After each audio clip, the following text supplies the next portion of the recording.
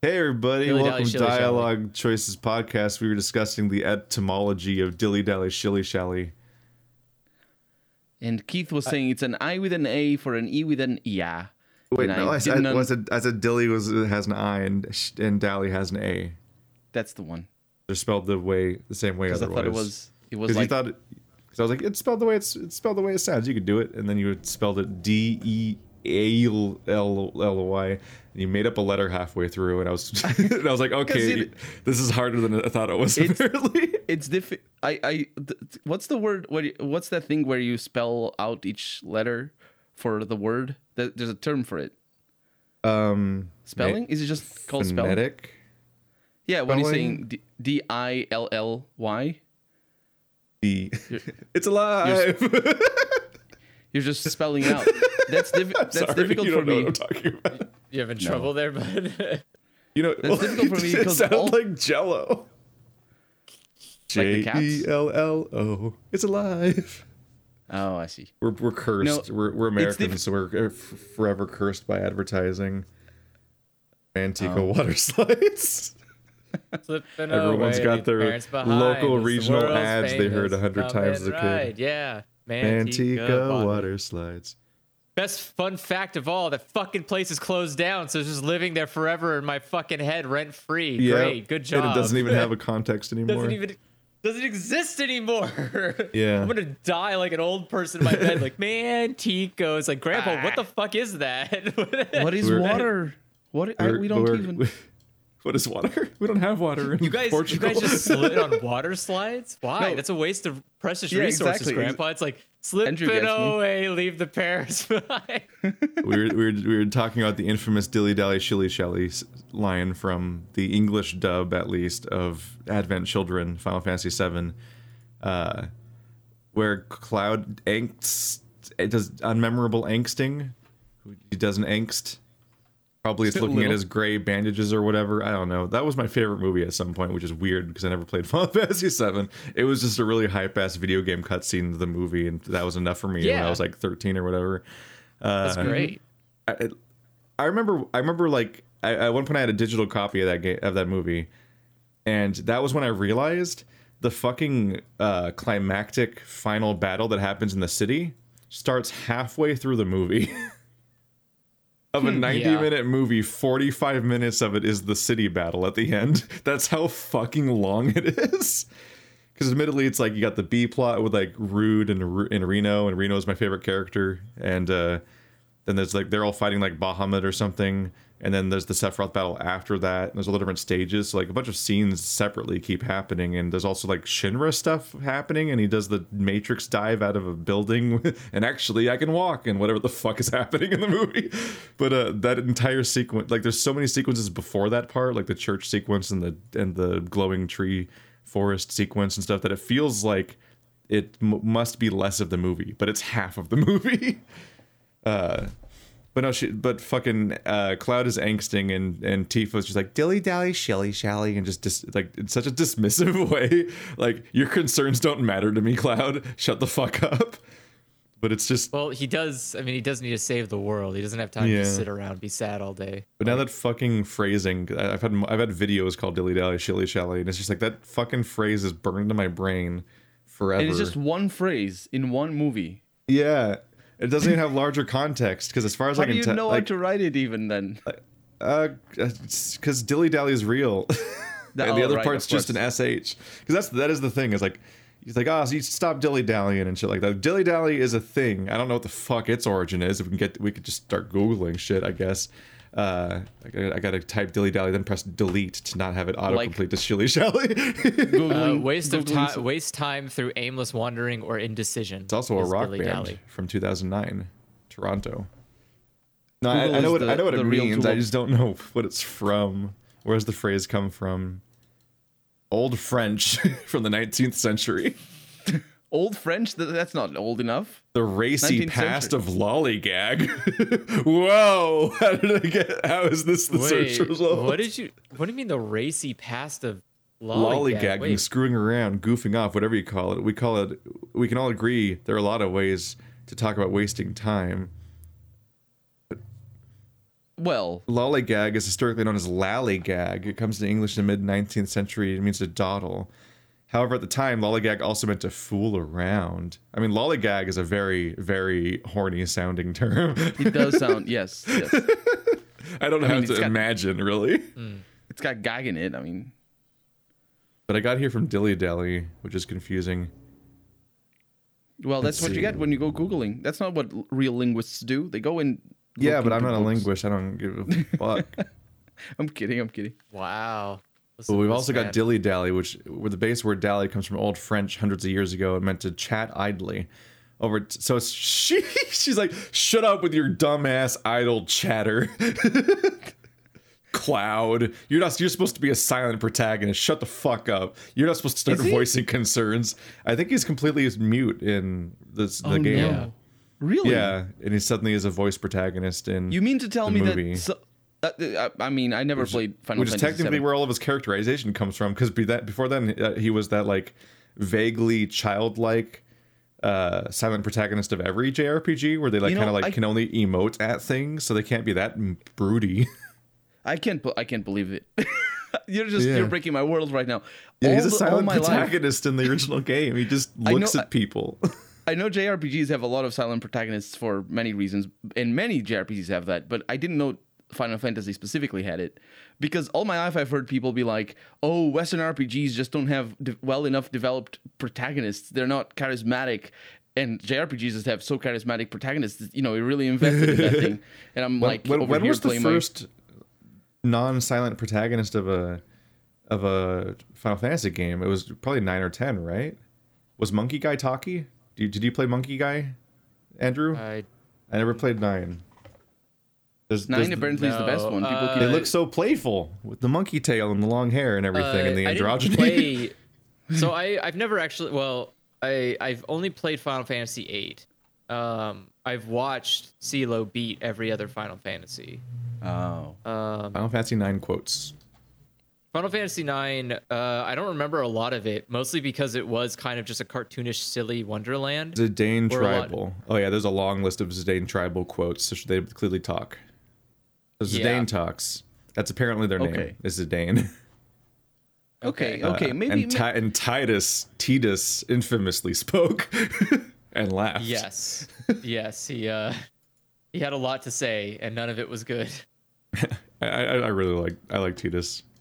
Do you really? I like Final hate Fantasy that kid. 10. I would fucking dunk that kid in a trash can as fast as possible. I fucking hate Titus. I wanted his pants as a kid. I wanted to have this like the one leg. I would go around with like the zipper pants, and I'd zip one to doing a short and the other one to being long, and I'd go around like Titus as a kid. Holy shit, that's great. Because it was like 10 when that game came out, and it was my first. Either that or Golden Sun was like my first JRPG, and I feel like we've only gotten worse since. I think my favorite Final Fantasy character is Riku. Well, if they're gonna, Riku? I thought she was voiced by Britney Spears for some reason. I was confused. Jeez, no. For a long time, I was convinced that was completely true, and I don't know why. It's Tara Strong. Yeah, it's Tara Strong. I don't know why you would think that. The actress that is everyone. But yeah, she is prolific. Like maybe that's because the actress you've heard that's her not everywhere. Jennifer Hale. Yeah, well. The other. Look, America doesn't have a lot of voice actors. We have to. Didn't she play Jimmy Neutron? I mean, Timmy Turner. There we go. There you go. Speaking, there's been some controversies related to that going on Twitter lately. Well, it's more the creator. Yeah, no, the creator keeps doing commissions apparently. No, he doesn't do commissions. He keeps doing he does art theft. He does art commissions where he just steals from somebody else's art. Like he doesn't literally steal their art directly, but he basically practically just draws over it. And the most confusing, like people draw with references and whatnot, like they look up photos of people and try to draw the pose and stuff like that because it's hard to draw people like it always. It's like figure of drawing and all that. But taking somebody else's drawing that's already a piece of art and then trying to using that as your reference and pretty much just recreating it is already like really iffy. But what's really baffling to me is just that he's known for a really specific art style, and Danny Phantom and I keep wanting to say Jimmy Neutron, Fairly Odd Parents. And he doesn't do it. He's copying somebody else. It just looks like a random deviant art picture that he gave. It's like the commission is the whole point is you're getting it from the guy that supposedly made Danny Phantom and Fairly Odd Parents, and the fucking drawings he makes just don't look like that style at all. So it's like, what was the point? It's so fucking odd. It is weird. We're on a lot of tangents, but that got around because like that was straight up. That when your art theft is noticeable enough to be fucking trending on Twitter, that it's coming to me when I'm not even fucking following that stuff because I barely know who he was. And I'm like, I don't follow the artists of my children's shows. You say we're on a lot of tangents. We literally started with a throwaway line that you said off camera, and then you said, we just followed up on it. Yes, but that's because. Well, I only started then because I was like, I'm about to go on another tangent, and I had to start recording first. Otherwise, we just never would start. That's a fair point. This is what specifically, happened. I started quoting the scene, and all in my head, and I'm like, dilly dally, shilly shally, dilly dally. Dilly dally shilly shally. They just start saying it at each other back and forth because it's that thing where like you catch somebody off guard and the person quotes it back at you and then you say it again, and all I can think about is fucking Warriors of Virtue, my childhood fever dream that nobody else knows exists but I will always remember, with its live action elemental Captain Planet kangaroo men and the mispronunciation of the word key or whatever at the whole movie, and weird bastardization of Eastern mythology, but just the fucking Looney Tunes villain that is Komodo is like, we need to all sit down together someday and watch this movie and do a commentary on it and just experience it because it's so fucking baffling. This guy's like the Duke Nukem of children's shows, where he just keeps throwing around lines from other things that the kids don't know they're from, like warriors come out and play and stuff like that. And what the fuck? And he's just so fucking nuts the whole film that it's the whole reason to watch the film. I looked up an image, and the one that brought my eye the most is titled "Warriors of Virtue was a terrifying kangaroo-filled nightmare." Yeah, all the kangaroos are super uncanny because they're real. It's like the equivalent of not Sonic 06, but the Sonic movie, like first model, where it's like we got to show the actor's face kind of still, so they're like they try to make it so they can kind of act, so they have like mostly just a human skull. Like they just like you can see the shape of their skull. Oh, I see. And then they have like a muzzle and nose coming out of their face, and then ears coming out of their heads. So they're like uncanny they all cat look girls. Like it's like when it's like somebody drew a cat girl, but in the style of those like hyper realistic Homer Simpson drawings, where they try to make a horrifying cartoon thing look too real. Basically, all the kangaroos look like Ron Perlman. Oh yeah, they all look like Ron. I think one of them might be Ron Perlman. Oh no. I think one of them might be Ron Perlman. Wait, Warriors of Virtue 2, The Return to Tao? Oh, that's what it was. It was Tao was supposed to be how it was really pronounced, I think, or something. What the fuck? Mm-hmm. There's a sequel? One of them might be... I'd be surprised if none of them are Ron Perlman because they all look like Ron Perlman. They do. They so do. Let me see. And it also backfired like crazy because all that... Ron they still Perlman have enough stuff on their movie. face that none of them can emote besides having the animatronic ears point in ways that would emote. Like their faces cannot move. It's they're so fucked. Ron Perlman is not in the movie. But he is in spirit. But that movie has a scene where they're all fucking kidnapping this kid because this one kid's from like the world. He came into this world with a book because it's a fucking not Zaibatsu. What's it called? What's the world anime thing we keep talking about? A wrong world anime. Wrong world. Henkaichi. Like Zaibatsu. What's the word? Are you talking about like Isekai? Wait, sorry. Isekai. It's an isekai movie where the protagonist is like not supposed to be there because they're from the real world. Because he fell into a whirlpool and somehow ended up in the Warriors of Virtue land, and it made no sense. He fell in a sewer and presumably died. So like I don't know what the fuck. But he had this chosen one book, and nobody can read it except supposedly him. Everyone thinks that he'll be able to read it. So the Komodo's trying to kidnap him the whole fucking movie and get him in the room with the book and make him read it. And when he's finally gonna fucking make him read it, he's like, "What does it say?" And he's like, "Shit happens." shit. Wow. And then like I was like, shit happens, and like weird lady, other girl, it's like shit happens, shit happens, shit happens. Like they're all saying it in a circle, back and forth, like dilly dally, shilly shally for like 30 seconds, and the whole time you're like, can they say shit in a kids movie? I don't even know. And like, You're more it's weird actually, about bureaucracy. it's kind of a good scene because it's fucking with them, obviously, because he can't read it, and that's the takeaway, I guess. But it was just like, what a fucking weird, surreal scene of everyone, like the protagonist and the antagonist of the movie, just saying shit happens back and forth with like a mystical look, like they're trying to read into what it means. Just Wow. what a beautiful movie. I have it on VHS. It's my only VHS. I have the Star Wars trilogy, or like the original Star Wars trilogy, I think, maybe unspecialized, and just Warriors of Virtue. That's my VHS collection from thrift stores. Wow. I found it for $1, and I'm like, I mean, I have to. It's got that irritating children's packaging where it's like padded. Remember how like, kids VHSs had like a white rim to them that was plastic so they wouldn't get broken by kids, I assume. Because normal VHSs came in a cardboard sleeve that was just form fitting, but children's VHSs were these big bulky things with like a white plastic rim, which I assume was to make them not get broken by children or something. Yeah, at least a little bit more Like resilient. toy packaging. Yeah. Anyway, I just want to remind everyone that Warriors of Virtue exists. This is a reality that I was not aware of, and I mean, I imagine there's a lot of stuff like this. Basically, movies that probably should have been animated rather than real life. But I'm glad it wasn't.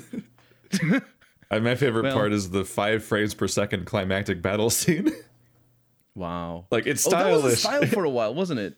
There's like it's stylized if it's low frame rate, I guess. Yeah, it just looks blurry. Yeah, it's just it covers up all the bad choreography. There's like weird lines that might like sneak into videos where I'm like, look at me, or something that I don't even know I don't know if it's ever come out, but there's just origin stories for weird, dumb things that come out of me sometimes. The weird references that every once in a while. Fucking nightmare. Yeah, this sounds like a fever dream because I have no concept. I also want to be Komodo for Halloween. I mean, you're the only one holding yourself back from that. Yeah. Oh my god, if I ever get to a fucking convention, the fucking Komodo cosplay. You'll be like the only one. They'll be like literally someone will know. Like... Someone always knows. That's like the fucking joke about conventions, is that every obscure possible character, somebody's playing them, including like whatever memes happened in the last 3 years, even if they're not people. like the meme can be like a sign and be like, it's me. It's me. I'm the but her emails sign that's in the flood. I'm cosplaying as that. Like you don't fucking know. People are crazy.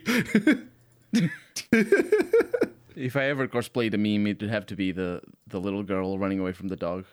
No, wait, that's not the dog. Which one is the what does she run away from? Oh my god! Do you know the one? The little girl, the with kid the that's like looking. It's like this chubby little girl that's looking back over her shoulder by just sprinting away. Yeah, I think it's always photoshopped out of context. Even it's her like original situations. So there is no but her emails cosplay. But her emails. I actually don't know that meme. Let me look it up. I don't know what butthurt means. No, but her emails. The emails. I see other things that are not memes, but that's. I'll just put it in the chat. There you go. Oh, that's pretty. Oh god, there's iterations on this. Oh no! Oh no! Oh god! I just found one that's a picture. Play that. I just found one that is it's Handmaid's Tale, and they're all like doing their forced like shopping for oranges in their dystopian nightmare where everyone has to wear hoods like they're horses, and the subtitles but her emails, and it's like, oh god, this went through iterations over the years that I didn't. Yeah, I didn't. I guess things iterate online. We're in directions. Yeah, we're going in a lot of directions today. Does anybody have a topic for today? Good question. It's good to ask that after you start, right? Well, people Yeah. watching know the title of the episode, so they know. They know more than we do about what this video's about. Oh no, Dude, The, some of these videos have been desperate. Where I'm like, I finish and I'm like, God, that was like an almost 3-hour fever dream. And it's not necessarily that it was the bad podcast, but I can't remember what. There wasn't like a theme I can remember for the whole thing. So like I'll be like, I'll like skip around and I'll find a conversation I remember. I'm like, okay, the whole video's named and thumbnailed based on that conversation that I found at like minute 42 So- of the 3-hour video. this is probably only relevant to me, and I apologize, but I do have something that's been on my mind. Why are you? I'm worried now that you're apologizing for it. So because it's like it's probably the most pedantic dumb thing, but I went to go see a movie yesterday, Oh, and because you one went of the to a trailers- drive-through. Yeah, it was my drive first time going up, to a drive-in drive movie. in, yeah. Drive-in movie. It was my first time going. Can you imagine It's- a drive-through theater where you have to wait 90 minutes at the window to watch a movie, and then the shit. next guy gets in? That sounds like something you would see in one of those like futuristic 50s things. Like in the future, people can just drive up and watch a movie, and it's like, Yeah, why? one That at sounds a time. awful. What the fuck? As Stephanie would say, that is Kafka-esque. Yeah, that's not great. But so there's one. So what impresses me about drive-in movie theaters is that they somehow still have the same issue of please turn your fucking phone off, except it's please turn your fucking headlights off, where people just keep their fucking headlights on, which is great, solid for a movie where the entire premise is you have to watch a light being projected from a distance onto a screen with no other light getting in the way of that light. Like people just don't understand the basics of fucking actual, like just general science. They're like, oh, it's weird. The movie just looks kind of blown out. It's like, yeah, because you're a fucking asshole. Turn your lights off. My God. So I was watching this movie. There's trailers in the beginning. One of the trailers was for this gritty looking detective cop thing, and I was like, oh, okay, that's weird. And so the first person that I don't take a shower. kinda, and so the cop was like, the cop sounded really weird. I was like, I think that's Chris Rock, and it was Chris Rock playing a serious role as a detective, and I thought that was gonna be interesting to pull off because he still sounds like the zebra from Madagascar. And he just won't ever stop sounding like the zebra from Madagascar. So I don't know if that's a possibility to be serious after that, but I'll give it to him. I But mean, the point is, that's just what he sounded like before that too. but that's the Yeah, problem. that's- He doesn't sound like a serious person. If he was mad at me, I wouldn't know he was mad at me because he just sounds funny all the time. He always sounds like he's Yeah. gonna tell you a joke, which is like it's great if you cast him for any comedy role. Like he was great in the movie with I forget the name of the movie now. He's in like all those. Chan. He's in like all those Adam Sandler movies. Is he? Yeah, like he's in Grown Ups. He's one of the main. He's like one of the 4 dudes in Grown Ups, or 5 or whatever. He's in the cast of the people that are the Grown Ups. Okay, but He's one of the Grown Ups, don't you know? One of The Mighty Morphin Power Grown Ups. So he's okay. So what was I getting at? So first off, I was surprised that Chris Rock was in a serious movie. Secondly, the movie started feeling a little little familiar. I was like, I was like, this is kind of weird. It seems almost like a movie. It seems like a horror movie I've seen before. And then it goes to the point where it's like he's holding a saw and he's handcuffed to a radiator, and I went, that's really memorable. Isn't that like a Saw movie? And then it shows the title, and it's called Spiral, from the Book of Saw. And I was like, Wait, is there a fucking religion about this now? What It's the a fuck? side- Spiral from the it's a Book of spin-off? Saw. So it's apparently, I think this is their way of not making like a Saw 27, is that they're going to call their new movies something from the Book of Saw. They also And, already like- did that before when they called the last movie Jigsaw. Yeah, After but instead I of think that Saw didn't work. 8, what it would have been. I don't think that worked out as well as they hoped. So I think this is like Oh, their Spiral's new also approach. going to have Angry Man in it. It also has Samuel L. Jackson Yeah. in it too. Yes, which he does sound like he's angry all the time. So that works out. He can fit in a serious role. He's always mad. Chris Rock and Samuel L. Jackson in a Saw But yeah, movie. Chris Rock and Samuel L. Jackson is such a juxtaposition when you're listening to them in the trailer, where it's like,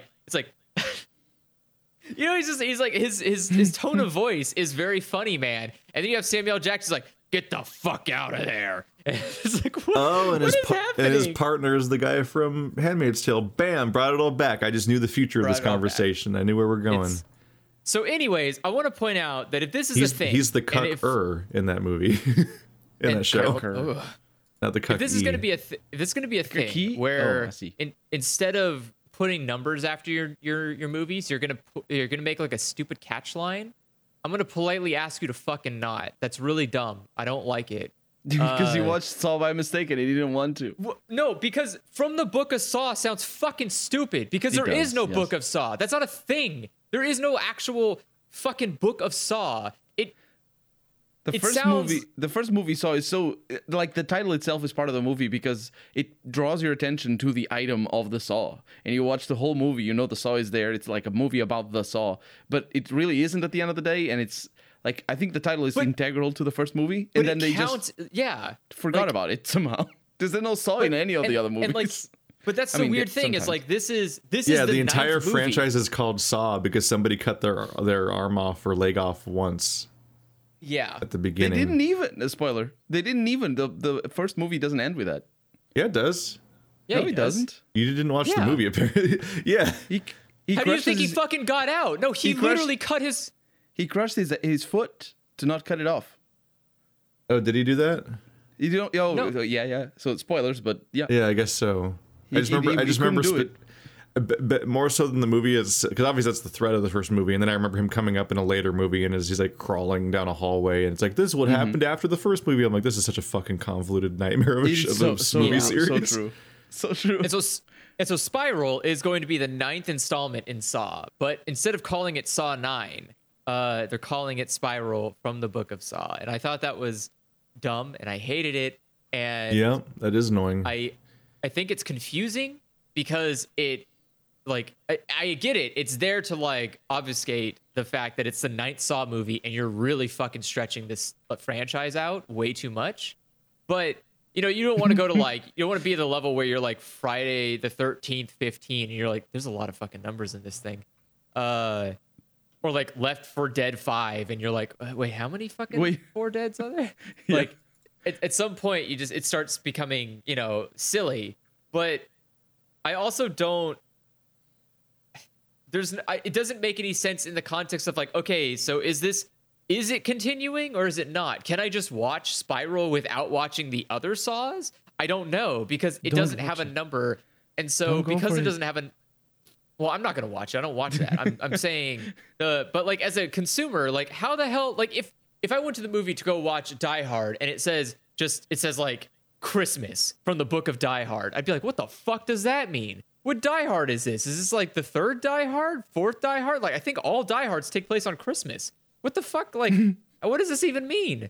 Like, I don't know. It's just you After the second one, it was just a meme, really. like imagine if Final Fantasy was just like Sephiroth from the Book of Final Fantasy, and you're like, what the fuck does that mean? What Final Fantasy I is mean, that? they Which have one? they have pretty obnoxious titles already. Like Lightning yeah. Returns Final Fantasy 13. It's like, okay, But- I need to but do at least they put research the about fucking where number. But it's not the number. It's not the number because there's already No, a Final that's- Fantasy 13 and then there's a Lightning Returns Final Fantasy 13, and because it's titled so badly, it doesn't even imply the fact that there's a Final Fantasy 13 2 which happened in Yeah. between them because that's the third one. That's- And then of That- course, that's- and that then is you have, weird. yeah, also Crisis Core Final Fantasy 7, and also there's like 6 Final Fantasy 7s now, including a remake There's that's a- still called Final Fantasy 7, And which is not only only part that, which is there's- only part one there's of the a- remake. But then there's a demake of that remake and a mobile version of that remake, and there's a mobile version of 15. I want to die. Yeah, there's a remake of the remake of Final Fantasy 7. Yeah. So like the PS5 is getting a remake of the remake, which is just like They can't do a remake. I- It's just the PS5 edition of the game. Back in the No, day, it's every game called was... something else. It has its own title. That's 'Cause, yeah, bad. That's bad. I Because back would in the hate day, to like be- games would. They should call the part 2 of Final Fantasy VII Remake Final Fantasy VII Crisis Core. Just the opposite of the other title. Just like how it's like Resident Evil, Biohazard, Resident Evil. Also, by the way, I mean, Resident Evil's doing this too, though. Instead of Resident Evil 8, it's Resident Evil Village, and you're like, all right. we've been but over this isn't though. gonna It is work. called Resident Yeah. Evil 8 still in many. Well, like, yeah, it's but in I'm the saying, title. like, putting Even if it's like, mixed, how No, much no, it's no, included that's correctly. what I This don't one, like, though. it isn't. It's in like- this one, it isn't. No, It's it isn't in the really they title. dropped the 8 in the title, at least according to Wikipedia. It's remember the 8 is in there by the color, like it It's just colors over. it's just the color. It's not the official title. But but like the listing of the game is supposed to be Village, Resident Evil Village. Yeah. According to Wikipedia, anyway. I didn't look too far. What I was gonna say is that back in the day, like Need for Speed 1 had Even their own website calls it that. Like Capcom's own fucking website calls it Yeah, I'm Resident just saying Evil that Village. the 8 is right there in the logo, so it's not ambiguous. You don't have to like, but that- you have to be really obtuse to be confused about like, oh man, which Just- one is this one? It's like, well, it's right there. It says it. It's right there. Just fucking say it. Yeah, Just they say can it's fucking Resident they can Evil add 8. they can add it Like, to the text, and they should. But also, it's not the problem. There's the didn't. confusion problem. It doesn't exist here. Like there is no storefront where you can buy Resident Evil 8 without seeing the banner / logo somewhere, which says 8 in it. So it's like it's not these other problems where it's just like, what the fuck is this? I have to fucking research what's going on. It's not like me when I'm a kid being like, I'm gonna buy Half-Life 2 Episode 1 to start my Half-Life 2 adventure, and it's like that's actually part 2. What?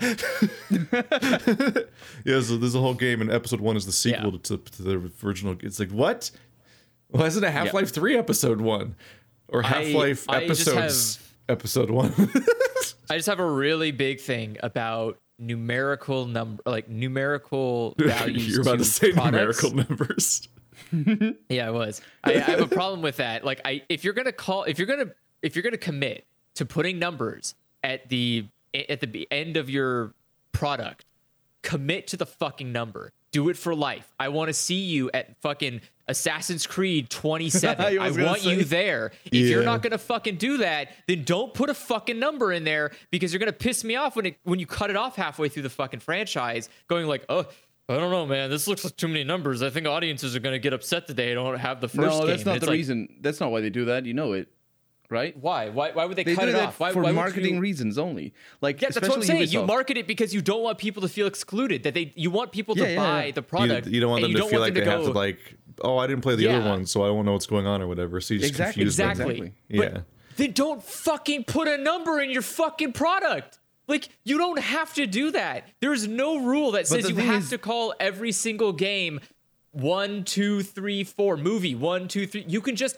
call it a fucking movie. But the Like, thing it's- is, it's up until a fine. few years ago, the number 2 and the number 3 after the title, that was really profitable because it would retroactively boost the sales of the older games. Then commit. But they don't do that Don't anymore. fucking leave. I mean, The market has Ubisoft, changed. fucking Assassin's Creed is the nightmare version of this because they went 1 and Yeah. 2, and then they went Brotherhood, and they went to the cursed subtitle that I would always think means your game's I trash, forget. Revelations, Yes. which they I like it only that took one. I it think only that took was my it only favorite. took 4 games to get to Revelations. Revelations is trash.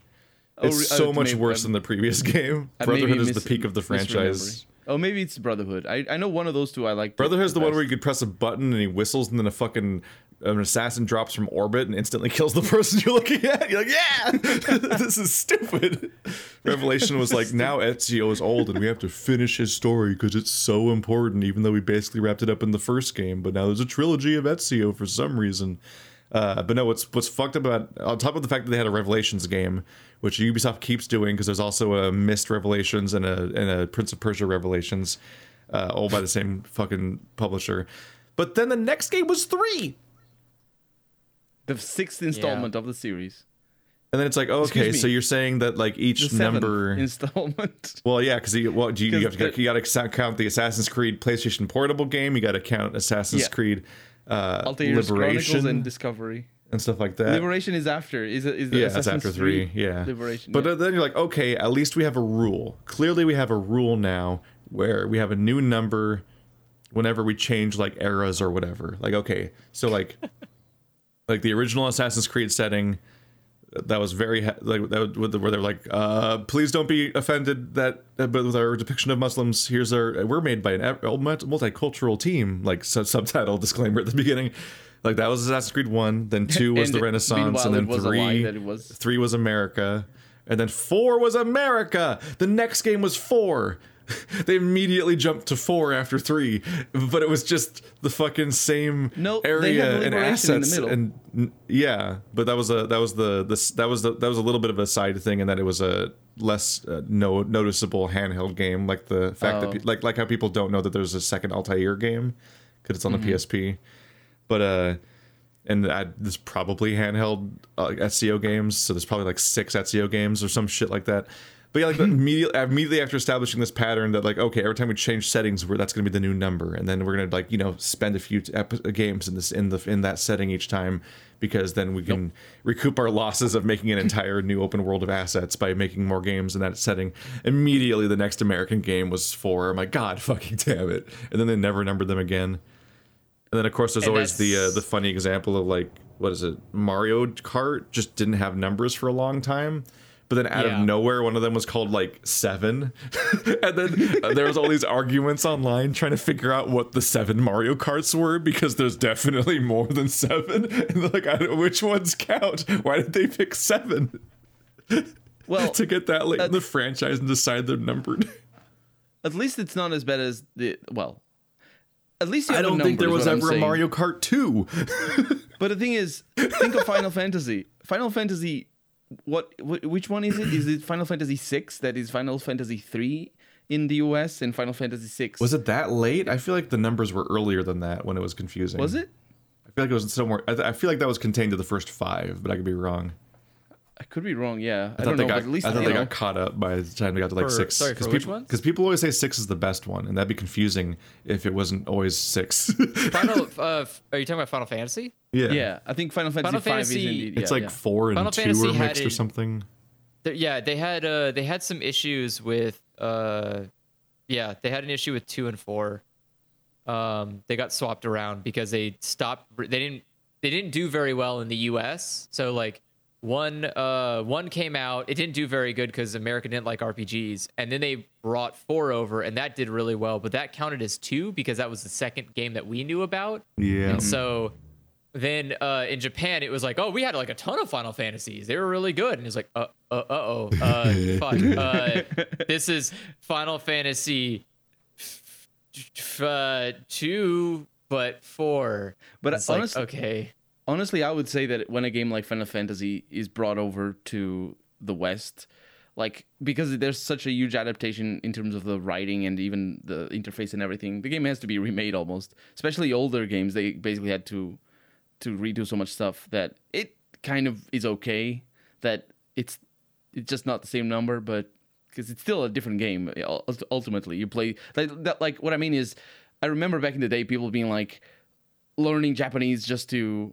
I never knew anybody personally like that, but learning Japanese just to be able to enjoy. Andrew wanted to be, not for Final Fantasy, but no. But but there's such a wealth of Japanese only games that you really need. I'm gonna learn Japanese so I can put the anime directly in my veins. I mean, straight from the tap.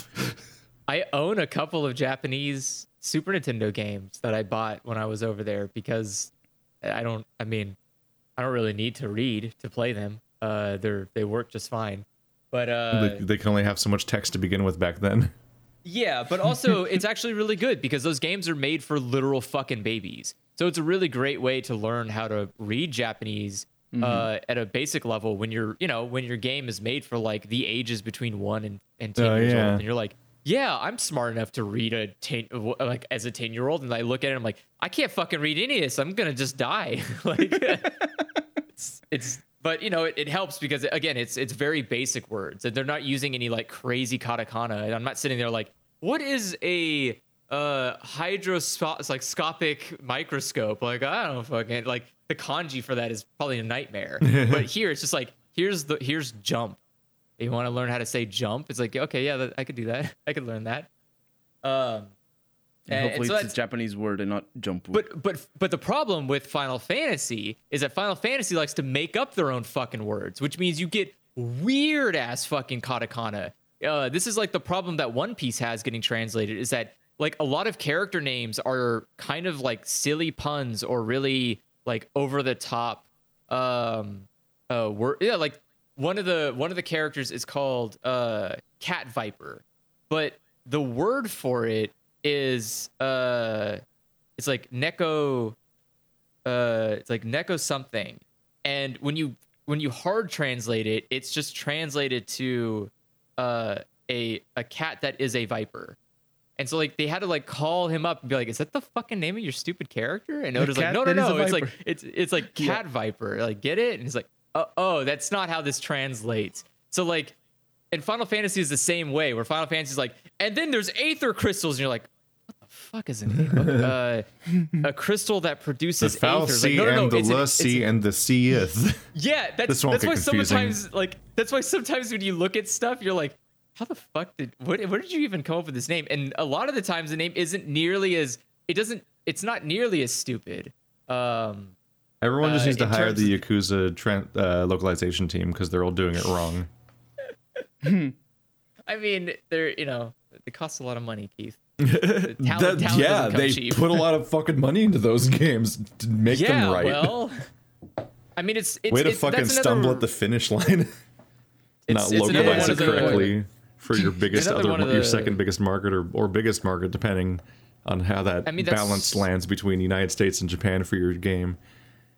Yeah, that's the big problem of dealing with translations. That's a big problem with like, that's why, again, language is kind of important. You need to, if you're going to say things, you need to make sure that it's clear and understandable to the person that you're trying to get the point across. And that's why, like, don't fucking take away numbers out of your fucking products if people have built this like already pre-existing understanding of this world by its numerical value. Like, if I go to the store and I'm going to buy a new phone, I don't want to see that there's fucking 4 phones with different letters next to them, because that's not how you fucking named them for the past 20 years. Why did you do this? What is an iPhone X? Is that somehow different from an iPhone S? Why the fuck does Xbox do that too? Is the Xbox Series X different from the Xbox Series One? Like, what is an Xbox One versus an Xbox? Like when they called it the Xbox 360, just so it wouldn't be the Xbox 2 versus the PlayStation 3, I was like, sure, whatever. That's fine. No, but the Xbox One and the Xbox Series X are both such nightmare names. Excuse me, it isn't Xbox Series X. It's just it's the official title is Xbox Series X and Xbox Series S. It's the whole thing because they have two of them. They have the two, and because like there's 2 PS4s, but they're not named confusing, stupid things. Like they're different Xboxes. Because like they don't have to. Because Series X and S sound like different console generations. It's infuriating. Because the PS5 Pro is like the PS5 is like the 5 and the 5 Pro or something, maybe, or whatever it is. I don't know. There's one of them has a disc. It might just be called the disc one. It might just be called Xbox PS5 disc. Yeah, it's just because it has I disc. think so. Yeah, I don't think they have different names, which ruins its form factor a bit, but also it looks stupid no matter what you look at. And that's also, fine. Like it would be stupid of me, not as somebody who needs access to things, to not get the disc one in case there's some stupid edge case where I need it for some reason. But it's $100.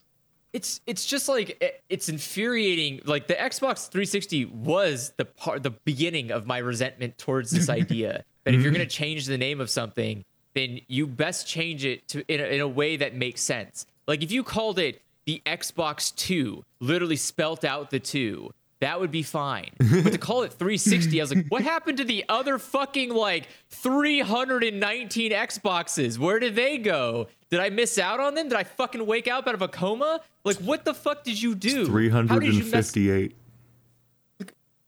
Whatever. I don't know math. See, sorry, I thought it was 3. Something I thought it was 320. They really should have called it Xbox 2. The new. And this is the problem. just call it Xbox 2, and then we wouldn't have Xbox One, which is the third Xbox, you fucking asshole. I mean, why would you do that? That was the worst one. Like, god damn it. Just fucking call it Xbox 3. They did that knowing everyone calls the original Xbox the Xbox One, and then they called the third one the Xbox One. I'm like, I'm so fucking mad at you right now.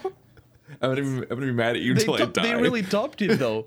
Because they like after the Xbox One, they should have called it Xbox 2. It would have costed you $0 fucking to not be a jackass. How do you look at the Wii U's branding problem and be like, we're gonna call the next one the Xbox Series S? That won't confuse anybody. That won't sound like it's just another Xbox Pro or whatever, or Xbox Especially One because X. the Xbox I guess was One their X, Pro. Yeah. Yes. That's what's more infuriating is that their fucking Pro version was the Xbox One X, which is like. I mean, that's a prank. Somebody that's fucking so many memeing people got a job, and then they didn't catch that he was fucking with them because he literally made the acronym Xbox Series X. Oh wait, shit. What? No, that's an S. Shit. Never mind. No, you're talking about the Xbox One X. Is Xbox. So right. I forgot what it's called again. Xbox One X, XBOX. It's like they're just fucking with you. It's the Xbox. That acronym is Xbox. Which is stupid because Xbox SX, which is XBSX or SBSS. That's like what a stupid fucking acronym. How did you do this? Like Microsoft is a multi-billion-dollar company, and you couldn't fucking hire one single person to name your fucking product not shit. For me, having the Xbox 360 name was worth it just to watch a bunch of people who are bad at math just dunk on themselves for years. Because they'd all make this. It was a bunch of fucking PlayStation fans that kept making the same joke, but the joke was never good because literally the first time it was said, it was already wrong mathematically. But they kept repeating it for like a decade. And it was because they would always say, it's called the Xbox 360 because you turn 360 degrees and walk away. It's like they don't know what a 360 is. You'd end up facing the same direction. You just face. It's a 180. It'd be called the 180. They did. It's not called the Xbox 180. And then they try to justify it, like, no, it's because you spin and then you. It was the I heard so many moments of like somebody not refusing to back down and trying to justify why actually it was a smart joke or whatever, and none of them worked, and it was really they would just embarrass themselves more because they were already wrong, but then they try to double down, and it's like, dude. You've had so many chances to hear that this thing doesn't make sense. It's immediately what anyone says the moment anyone else says this thing is how it's like, what the fuck did you just say? But somehow it propagated because children are stupid for like a decade. Like generation upon generation of new children would encounter this stupid ass phrase and they would keep repeating it. And it's like the early year. It's kind of dark in a way because it's like the early years of like Facebook groups essentially, where it's like clearly that is a completely insular community that just says this joke back and forth at each other and never encounters somebody that questions it for a second. And that's why so many people somehow have it breeding within them, because the number of people hearing it from each other is more than the people hearing it that will spread it to people that will then actually counter it. But it's like a what? Yeah, sorry, I'm sort of interrupting you. I'm sorry. Go ahead. You asked me to stop like 4 times. I know. I'm just. I interrupted you, and I wasn't aware. I was. The thing is, do you know how irregardless is a new word, and it's just new meanings for new words and all that? What if 360 now means 180? Because that's just a mathematical measurement. I don't like this at all. The millennium, I can't even say words. The millennium starts on 1st January of 2001, not the year 2000, Keith. I don't care. No one that's that's a mathematical thing as well. That's the stupid hill to die on. I'm just kidding. Because a millennium only comes up once per every like 20th lifetime, so there is no like standard or precedent that really is applicable to life in a way that like what a ruler means does. I interrupted you for this. I'm so sorry. I'm gonna fucking sideline this entire discussion on the discussion of Chris Rock from way back. Right. I'm gonna have to deal with because I'm never watching fucking Spiral. I'm so done with the Saw franchise. I made it through like 4, and I'm like, this is not worth it. It peaked at 2, and then it was miserable. But I think it peaked at 1. But I'm gonna have to deal with my own case of trying to take Chris Rock seriously in a drama, and it's because he's gonna. I say he's going to. It's only in my future. It's in the past in real life. I just haven't watched it yet. But he's the protagonist of Fargo season 4, and Fargo's one of my favorite shows. And I'm like, oh, Chris Rock though. Oh no! And like, I get it that is Fargo this like a has thing? Is he trying to like rebrand himself? Yeah, I don't know. But Fargo has a long history, and Coen Brothers in general, of casting comedy actors in their shows and movies that are themselves like kind of black comedy dramas, and it kind of works because they're kind of supposed to be funny in certain ways. But like, think about how much of a step down this is from the previous season being Ewan McGregor playing his own twin. 2 Ewan McGregors acting across from each other, looking completely different because they didn't do the identical twin thing. They're like wildly divergent, and like I think they might have been identical originally, but they're like because they had different lives and they live in different classes and so on, they look visibly different. Like one of them has massive hair loss, and one of them looks like they have like expensive fake looking hair plugs, and like they look like different people completely. But they're in scenes with each other as twins and stuff like that. And it's great. He's great and it's fun. Going from that to Chris Rock is just and like of course like Andrew will know season 1 had Martin Freeman and Bad Santa. What's his name? Bad Santa. Billy Bob Thornton and Martin Freeman were in that season. Then the next one had the guy from The Conjuring and stuff like that. Like they've had a decent number of Owen Wilson's brother, Owen or Wilson. I don't know. What was his name? What the fuck? I can't remember Owen Wilson's brother's name. And that one had Kirsten Dunst and the Luke Wilson, and it had the guy from the last season of Breaking Bad that's in a bunch of stuff now. Like I'm thinking of anything like that. Like they have a great series of actors in these seasons. And then season 4 is Chris Rock, and I'm like, oh fuck, I've never liked him in anything. First of all, among other things, he's got that comedy special that has done more damage than good, where he just keeps going on about the N-word, and he's like he does the distinction between like black people and N-words, and he keeps doing that, and it's like a whole shtick. And like I just remember hearing that on like you'd hear it like being played by white people growing up, and I didn't think about it that much at the time, but I'm like, oh my god, this is like giving white people like an instruction manual on like when the N-word's basically okay to use. And it's like no like it's up there with like the in Boondocks when they had like the N-word moment episode, which became a whole odyssey throughout those seasons and so on. But like a way worse version of that, where it works as like an instruction manual. Like there's classes of black people, like the good black people and the bad black people. That's Chris Rock, and it's just like the thing that's referenced at the beginning of The Office. There's one joke that Michael Scott makes in The Office in the first season, where he's talking specifically about that thing. I've never seen that routine. But he talks about Chris Rock, and that's where I hate that special. It ages worse every year, and like I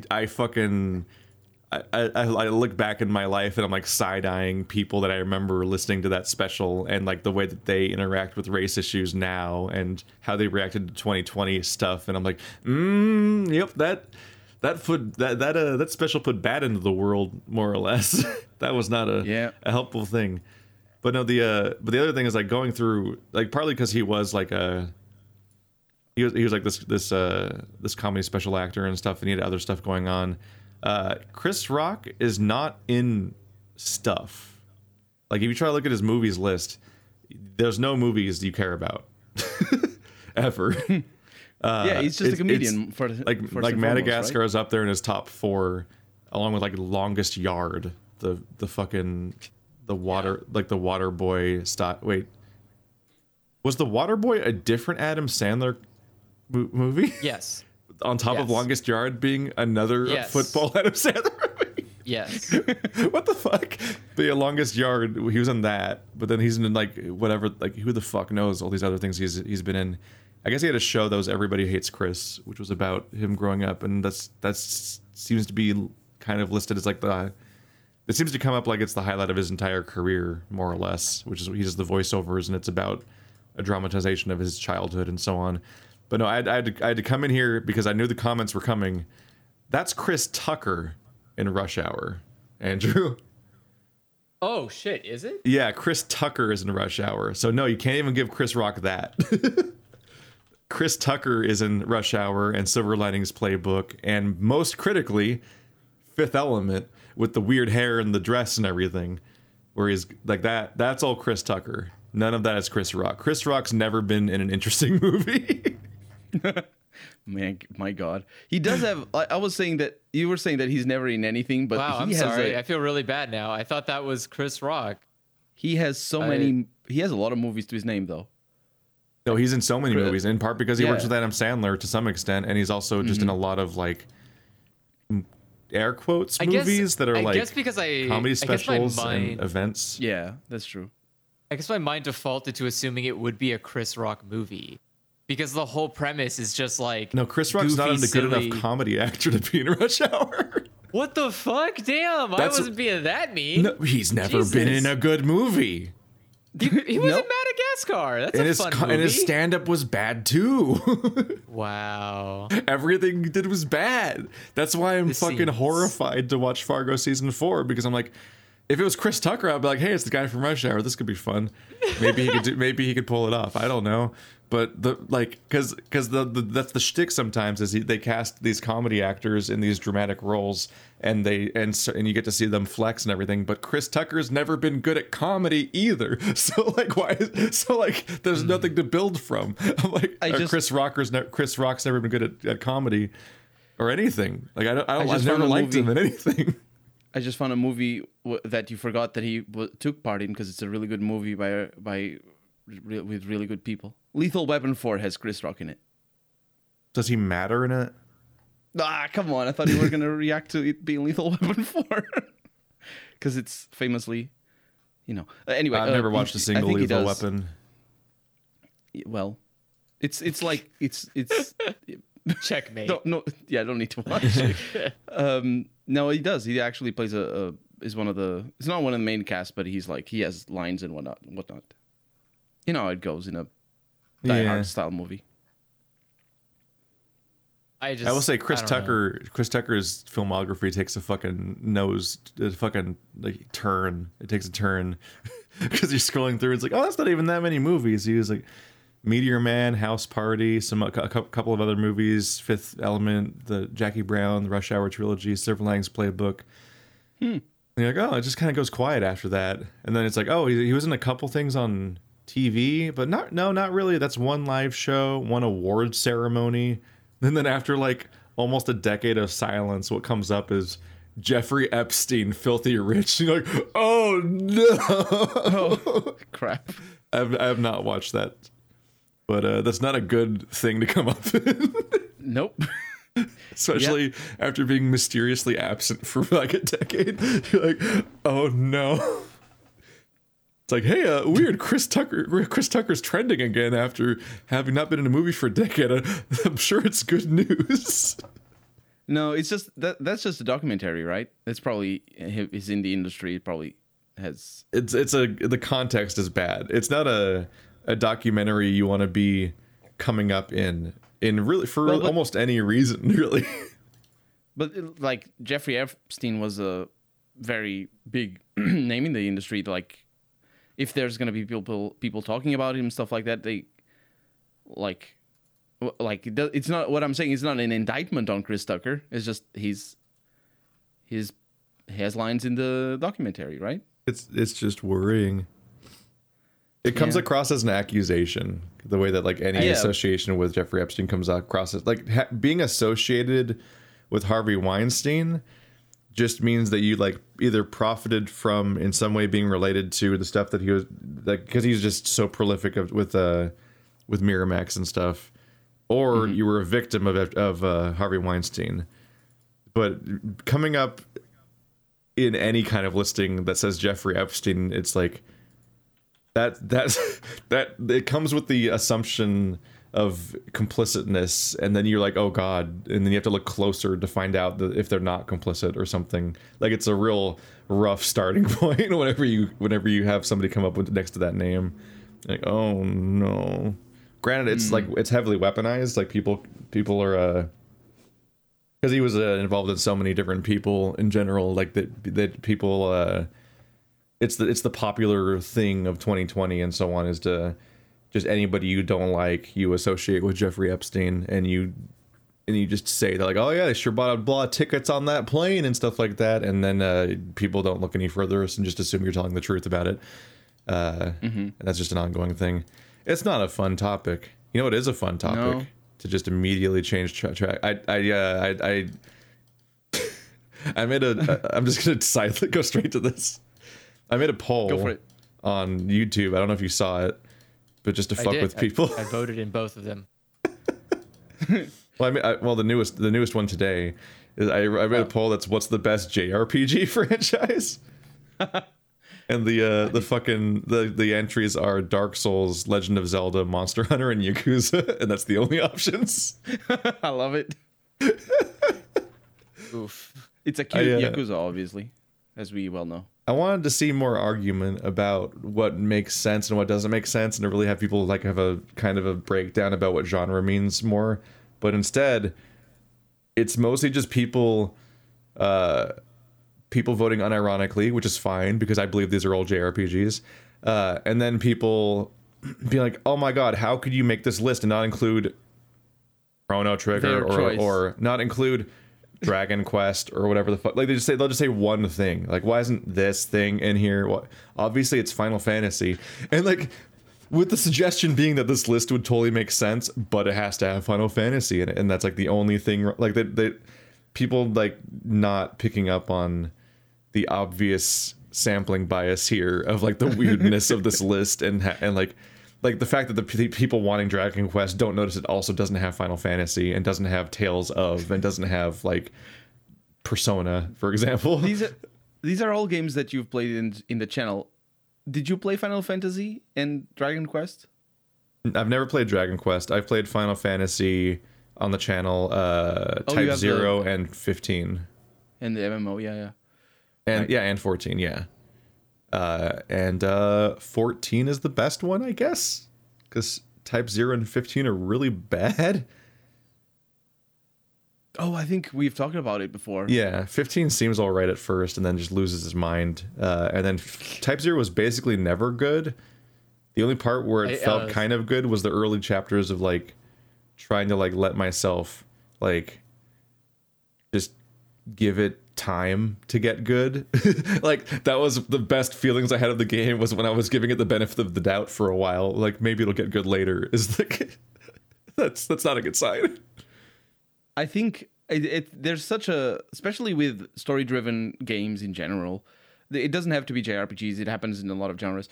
There's such an incentive to get attached to the story or to the characters or to the setting and forget the gameplay. The gameplay is literally there to pad the length of the game. And many times it's very obvious that the designers thought of it like that. But sometimes it's not as obvious. But the thing is, in our memories as players, and I include myself in that,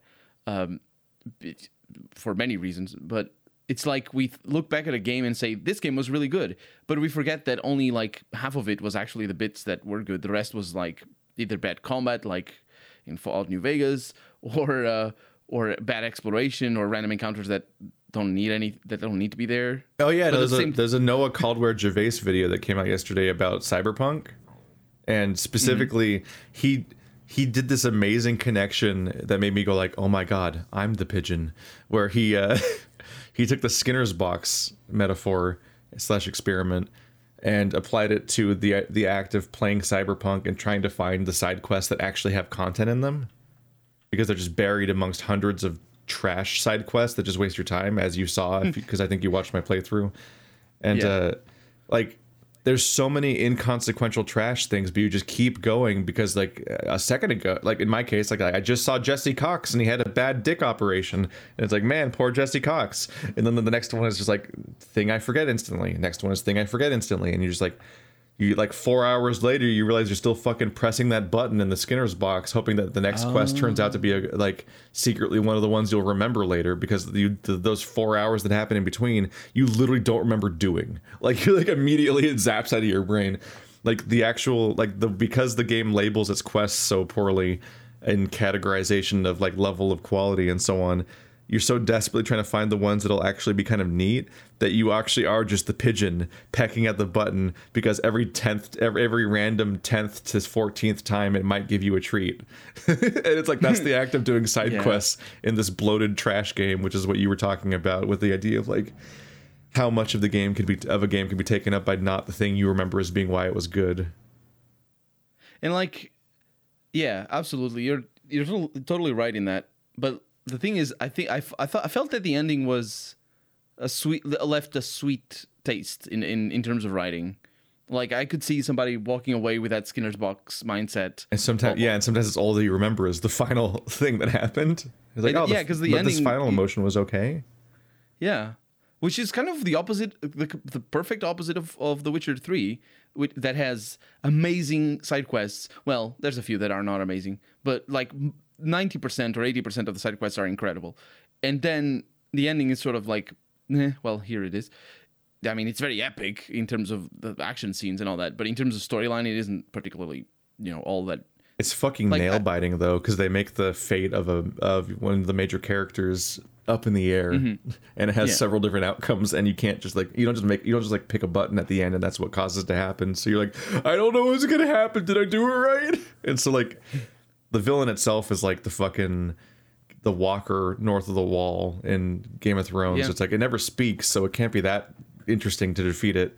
And it's like the same thing goes for the Wild Hunt. It's like there's some sort of armored dudes that you stab and then they aren't there anymore. But they did have stakes to it that made it really engaging despite that. Like pretty much just despite that.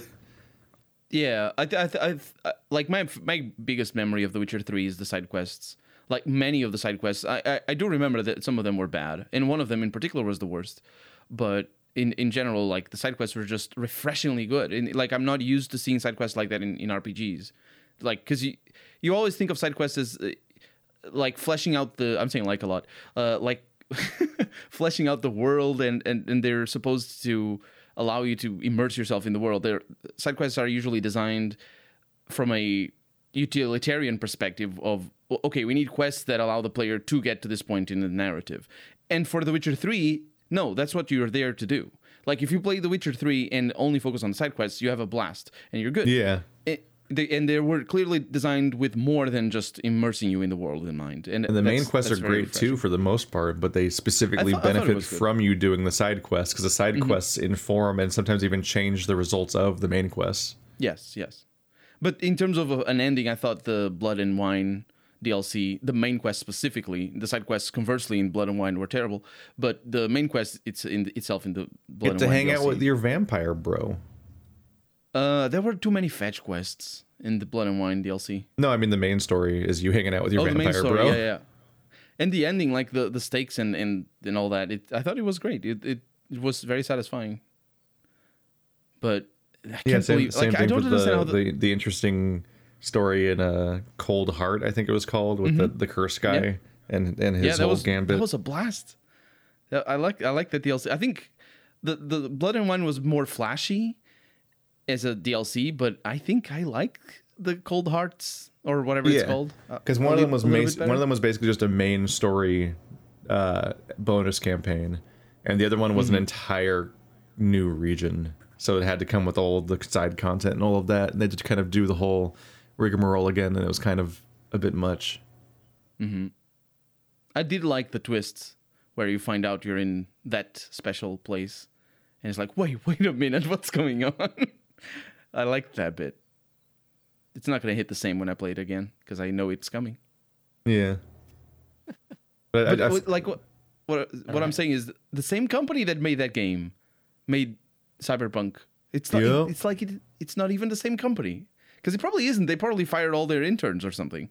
You know how AAA is. I mean, yeah, like companies do hemorrhage talent so quickly and trade people around so rapidly that, like, yeah, every 5 years you do wonder how much each company even is the same company anymore. Yeah.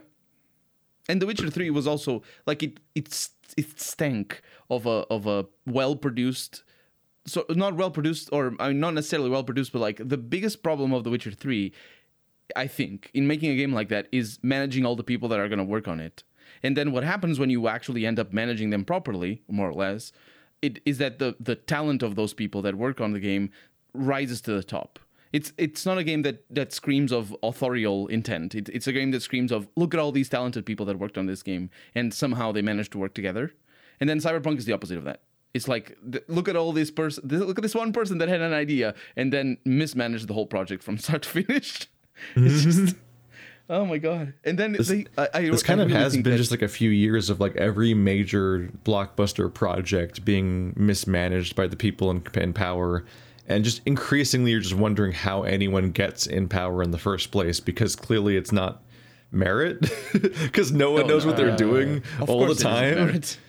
Of course it isn't. Like, because just like how on TV you watch Game of Thrones just crash and burn, and you watch Star Wars crash and burn. Like, these are like the biggest properties in the world, and no one can manage a fucking project. And then video games, which are hard to run, but like, you think somebody in the industry knows how to do it by now, but like all the biggest things are also just these nightmares because you keep having these, like, it's like at some point you're like, wow, like I guess on some level, I guess we got to at least hand it to Call of Duty that they know how to make a game every year and not like just fundamentally mismanage how to even do that.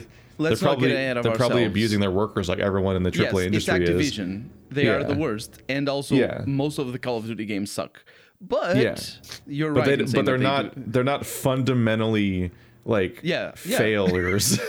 They're not Cyberpunk 2077. Like they're bland or whatever, but they do make like a fully featured new campaign full of all new levels and like all new content and so on. Some of the new ones don't have campaigns. And they go, well, there was like, I think that was just once.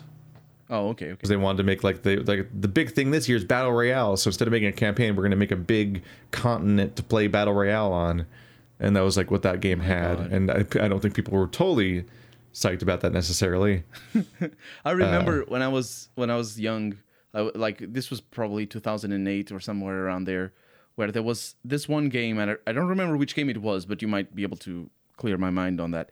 There was this one game that was online only, released as for Xbox and for PC and stuff, and it cost $40 instead of the usual $60. But and they lowered the price because it didn't have any single player content, and people were like, "Oh no, it's too expensive for an online only game." Titanfall. It might have been, yes, it might have been Titanfall. I don't remember exactly. Actually, I think Titanfall was full price. Yeah, okay, so it might have been before that. Then I remember like it was this big. At least in the communities I was part of, they were all upset, and there was like a general consensus that you shouldn't pay that much for an online only game, because like you could pay for Counter-Strike was the big thing, and it was like $15. It has been $15. It's interesting how nonsensical it is, because like people kept buying these $60 games, and because we have tracking data, we can know that like I grappled with this in Halo 2. Like I would be playing the Halo 2 campaign, and all my friends would be playing online still, and I would play online too. But like I'd actually go back and play the campaign again every like month or so while I was playing, because I was playing the game so much. And it's like everyone like, why are you playing the campaign? And you look at people's achievements, and they've never played the campaign of Halo 2. And you're like, wait, what? And like, and as we go further and further, we have more and more data, and we can see more and more like a shockingly large percentage of, for example, Call of Duty players never play the campaign at all in the entire, and like for several consecutive games in many cases, and yet they feel like they're getting ripped off if it's not there.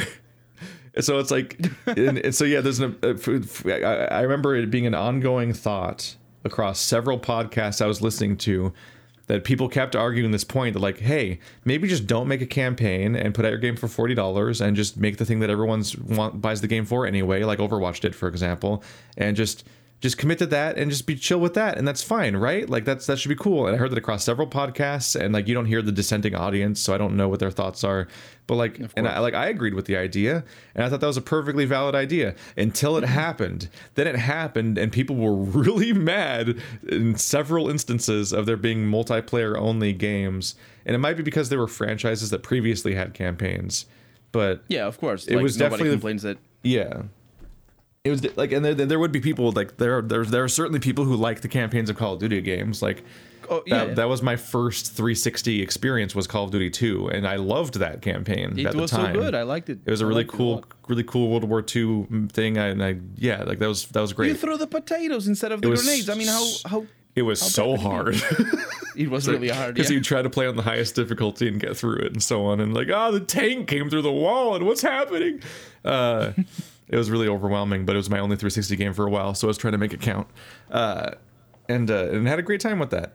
And so, like, yeah, like this is gonna be the portion of the audience that only wants the campaigns, or just also wants the campaigns. But statistically, that they are a minority of the audience. But the way that internet discourse works is there was this overwhelming outrage about the fact that there was about a handful of shooting games trying to not have a campaign for once, and it was like, isn't this what it's like, isn't this what people wanted? Or why are you mad at this thing being gone that you never used to begin with? And it's like, to some extent, it could just be the minority group just being very, very loud. And on the other hand, it could be like, just the internet loves being mad. They love that no matter what like side you're on or what type of person you are or what group it is, like everyone seems to snowball into these rage things, and they all get mad about the thing that's the thing everyone's mad at this month within your sphere.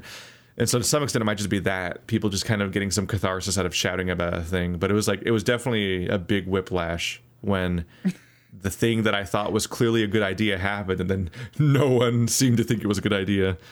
But then of course Overwatch comes out and it's fine apparently, so I'm confused. Because I don't remember I don't remember people being mad at Overwatch.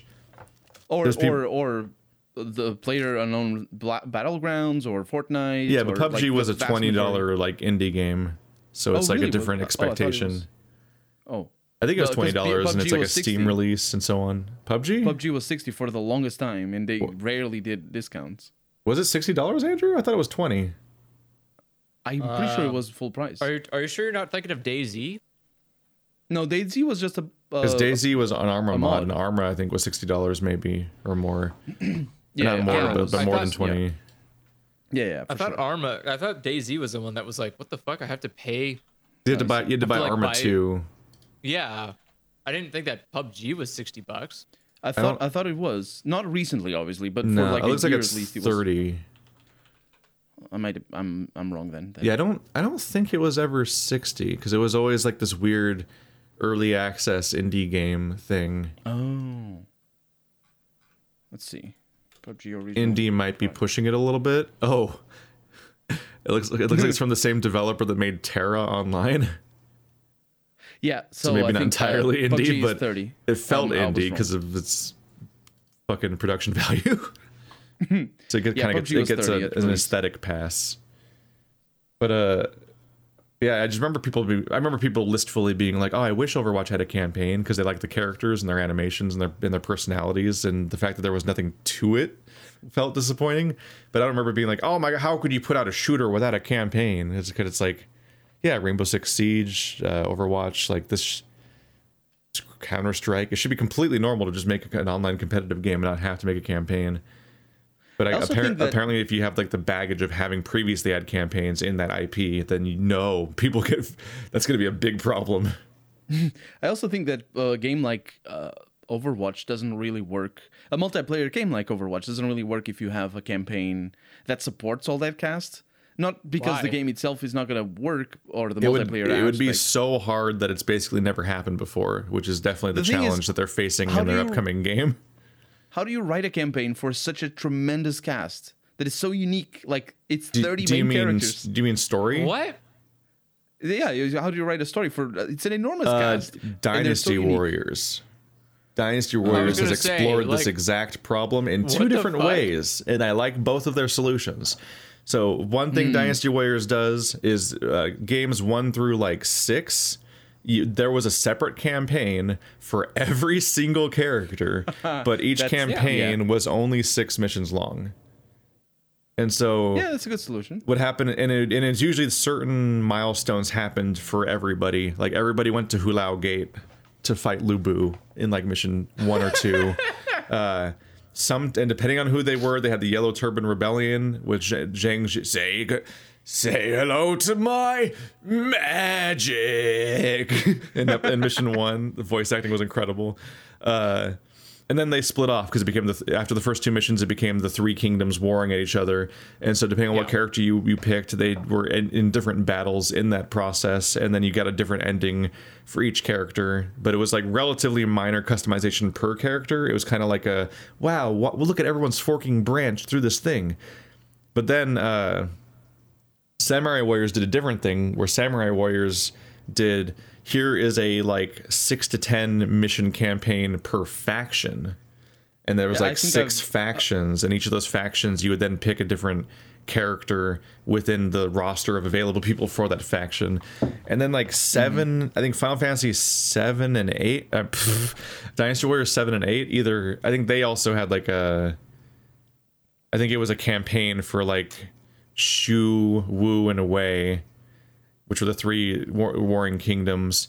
And so you'd play through the entire story of those from front to back. And as certain characters dropped in and out of that story, they became available and unavailable in the roster as people you could play.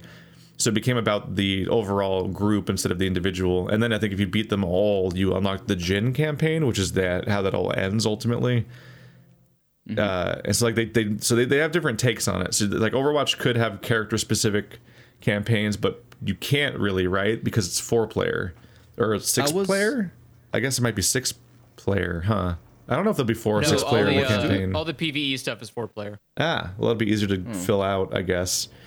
So if it's 4-player, you can't have character-specific campaigns because they'd be anyone. But you can have like a Blackwatch campaign and an Overwatch campaign and an Omnic campaign, for example. But you just have to have the characters to support those rosters, and then you just pick people from that list, because the existing 3 story missions there's 3 story missions in Overwatch so far, and in those ones there's 2 modes. There's the canon mode, it's not called that, but the story mode version that shows you a cutscene that sets up the mission, and those 4 characters in the cutscene are the 4 characters you have to pick, so you kind of fight over them like the 4 characters in Left 4 Dead.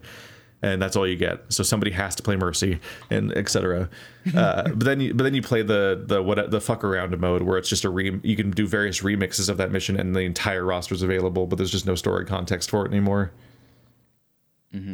But it kind of works in that way. Like they can do it that way in the overall thing if they want to. The way they're talking about doing it is that you can pick a surprising variety of characters, and they have a bunch of unique interactions and conversations that happen between the characters at random, in addition to the main plot point ones that are happening for the story purposes. So in that way, it is kind of like the conversations between characters in BioWare games or Left 4 Dead, where they start having these conversations back and forth, and it's just kind of luck based when they'll show up, and they might even progress linearly in some way, but there's like custom cutscenes that aren't completely set in stone, because you might pick different characters entirely. But I imagine just to make the story make sense, there has to be a context. Like you can't do like Genji and Widowmaker working together unless the story goes there, because they are not friends. Yeah. I was thinking purely I was thinking purely along the lines of a traditional shooter storyline. So I wasn't even thinking of anything like Dynasty Warriors. But yeah, I mean that's the thing though, is like there's an expectation for, it's an FPS, so it must have an FPS style story. And that's not a rule.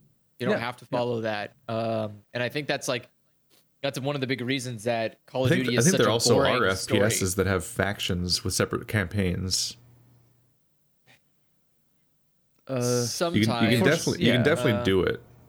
Yeah. Medal of Honor, the one with the lady people were mad Medal at? of Honor usually that one had separate campaigns in it. Yeah. There's ways to do it. It's just shooter campaigns obviously usually get the short end of stick because that's not the thing you invest the money in. You invest the money into the multiplayer, the thing that makes people play it for like 20 years. But you only do that if it's monetizable. The 20 years. If that's not true. Well, it's actually not true. Modern Warfare 4 would have kept going forever if not for a new game coming out. Like, well, that's how they monetized it. I'm saying that it didn't need like DLC or anything to keep. Well, it needed DLC maps. It needed new maps to keep going. But like, if you make a game, and Overwatch is a good testament to this. If you keep adding new content to a game, but there's not a necessity to make a new game. But you also need to see that the not Obsidian. What's the name of the company? Blizzard. Sorry, Blizzard has a vested interest in making sure that a lot of people continually play Overwatch because they gain money from people playing Overwatch through the loot box system. So sure, but that's not the thing that keeps people coming back. People don't come back to Overwatch because they want to open a loot box. They come back to Overwatch because they want to play the new content, play different characters, there's so much you can play Overwatch and you can play 40 hours just with one character and then play a whole nother character for another 40 hours. Like, that's kind of the appeal, but also the other appeal is that that's why the event stuff happens. That's why there's so many different modes. That's why there's like the whole arcade exists. That's why there's custom game modes. That's why like they keep adding new stuff because the more a campaign isn't a requirement. It's nice, but you can supplement it by just having a bunch of other things to do in the game. Overwatch obviously wants to come up with a single player aspect because you need something. Like but you it's need not something single player though. It's co-op. No, but you can play it. I believe. I'm pretty sure you can play the. I don't know if you can play with bots or not, but really, single player is just a misnomer that people often apply to having a PvE campaign in something. Yeah, but I mean, let's go play the single player together. That's a sentence people will say unironically. Playing the 360 all over again. Non-PvP combat or content in a shooter game, specifically a PvP shooter game is that's nice. It's nice having that alternative content, especially for people who just don't enjoy the PvP aspect. I mean, I don't know. It's the really dumb throwaway line is like, I have friends who like Overwatch, but they don't like to compete in Overwatch. I'm like, well then, maybe they should play like Portal, because it's a non-competitive, or like Left 4 Dead. It's a non-competitive first-person shooter. But yeah, their idea is that they, obviously you want to try to make a game that requires the PvE environment stuff is probably a lot easier to make than the PvP stuff. Because with PvP stuff, you have to balance a lot of shit around all of these characters. And there's probably some there's a department that's like a subset of people who are the balancers, and they probably have this shitty spreadsheet. And anytime they bump a number, a whole bunch of other numbers change, and they have to look and go, oh, fuck, that's going to completely just destroy somebody else. And it's probably excruciating. But in a PvP environment, who cares? You just get to have a wacky, fun adventure, and now May turns into a wrecking ball. Whee! Yeah, the only thing that matters is if the content is interesting. It doesn't matter if May's too strong or Reinhardt's too strong. That doesn't mean anything in the context of PvE. All that matters is that the experience itself is enough fun and challenge to keep people wanting to play it more. That's it. I'm going to be honest with you. It's going to suck. The Overwatch PvE stuff is going to be absolute shit and not worth the time to wait. That's my concern. It's going to be bad. Because the PvE content in the game right now is so awful. But it's also it's also clearly never the priority. It's here's some generic omnics that just walk at you and shoot, and you shoot their head and they just walk on paths. Then there's the Orisa there's the Orisa version, and there's the Bastion version, and those guys do weirder things. And then there's the little fucking mousers from Teenage Mutant Ninja Turtles that come after you and stuff. There's a couple of variations, but none of them are very interesting. But they're all more interesting than the standard enemy, at least. But the big concern, is can they make enemies that do a bunch of crazy stuff and make the game in any way even vaguely as dynamic as the multiplayer is, because the problem is, like, the whole point of Overwatch is that you have this entire cast of completely unique characters that have almost no overlap in how they behave compared to each other in many cases, and then you have this insane multiplayer game that has this crazy amount of depth, not just because each character has a decent amount of depth to them and you can spend so many hours learning how to play them better, but also because they're part of what's so hard about all those characters is how they interact with all those other characters. And like, so the dynamic of the game is so fucking crazy in a way that like no other game really exists to fully capture. Like, even if you take it a TF2 as a base level thing, like TF2 just doesn't have 30 plus classes. Like, so like, even if you compare it to TF2, it's like at this point it's a completely different thing, just on the sheer level of weird variety and level of strangeness. Like, here's characters that have physics based attacks with knockback, and here's crowd control people, and here's shield people, and here's hit scan versus like bouncy grenade versus all these different interactions. It's such a weird game, and that gets really highlighted whenever I play. Like obviously support, like playing as Mercy, it's like you're playing a different game than everyone else, because in many cases you're not even engaging with the combat directly. Then you play as Symmetra, and it's like, I put turrets down and I put teleporters down, and I have a giant infinite shield wall as my ult, and these are just fundamentally different interactions than the rest of the cast has. And the fact that the game's just like 30 plus characters of that or whatever is just fucking ridiculous. So to take all those characters and be like, yeah, now go into this Left 4 Dead map and fight just a bunch of mobs. Like, go, all of you, like, I always remember playing King's Row, because we probably played that one the most, and it's just not very interesting, despite being my favorite Overwatch map. You walk into a garage and defend it while a meter goes up. Then you go over to like a cart, like the payload, and you ride it through town, I think, to defend it. And it's like, it's just wave upon wave of the same 2 or 3 enemies coming at you, and you just kind of keep shooting them. And in many cases, the characters fundamentally don't feel designed for that kind of experience. Like, when I played someone like when you play as Mei, you're like, I mean, we really prioritize just putting out damage in every direction at once. Like, a Torbjorn can do that, but like Mei is like, what am I for? Or like Ashe is a character designed around team fights. Like, she has X number of shots to fire, and then she has to sit there and reload for like 30 seconds, it feels like, if she's completely empty. If the level is just endless robots coming at you from multiple directions at once all the time, and you can only do single target shots at most of them all the time, and then you have to reload for an eternity each time, like that ebb and flow just makes that character feel like trash for that entire game type, which is the only type of campaign mode they have, is those 3 maps that play relatively similarly. That's why it was encouraging to see the BlizzCon stuff about Overwatch, where they kept showing, like, look at all our crazy enemy types we're going to add, because that's what the game desperately needed. Is if they're going to have a campaign, it has to have really dynamic and weird enemy types, and they have to behave interestingly and dynamically and challengingly, because if you just make us fight lines of dudes that keep walking at us, then like it's really monotonous and not very interesting. I think something that they didn't change in the PvE quests in Overwatch is something that it could change in Overwatch 2, is how Overwatch 1 is mostly centered around the cooldowns, whereas traditional shooters are mostly centered around ammo capacity. And sure, there's some cooldowns here and there with certain attacks in normal shooters, but it's usually about the ammo. And because Overwatch is just sort of throws that out the window. Actually, there is no ammo at all in Overwatch. So yeah, unless you have except for the part where you like shoot a gun and reload it. But yeah, you don't run out of ammo overall. Yeah. There's no pickups. But in a single player game, usually ammo is very important. Conserving ammo is using the certain grenades that when you need to use them. So there's always that question of like, oh, I got the rocket launcher, but like, do I just fire it now or do I hold on to it because I'm probably not going to get more? Yeah. Do you think that needs to be changed to make it interesting? No, don't do that. If you do that, you basically turn into like Valorant, which is just a shitty version of Overwatch.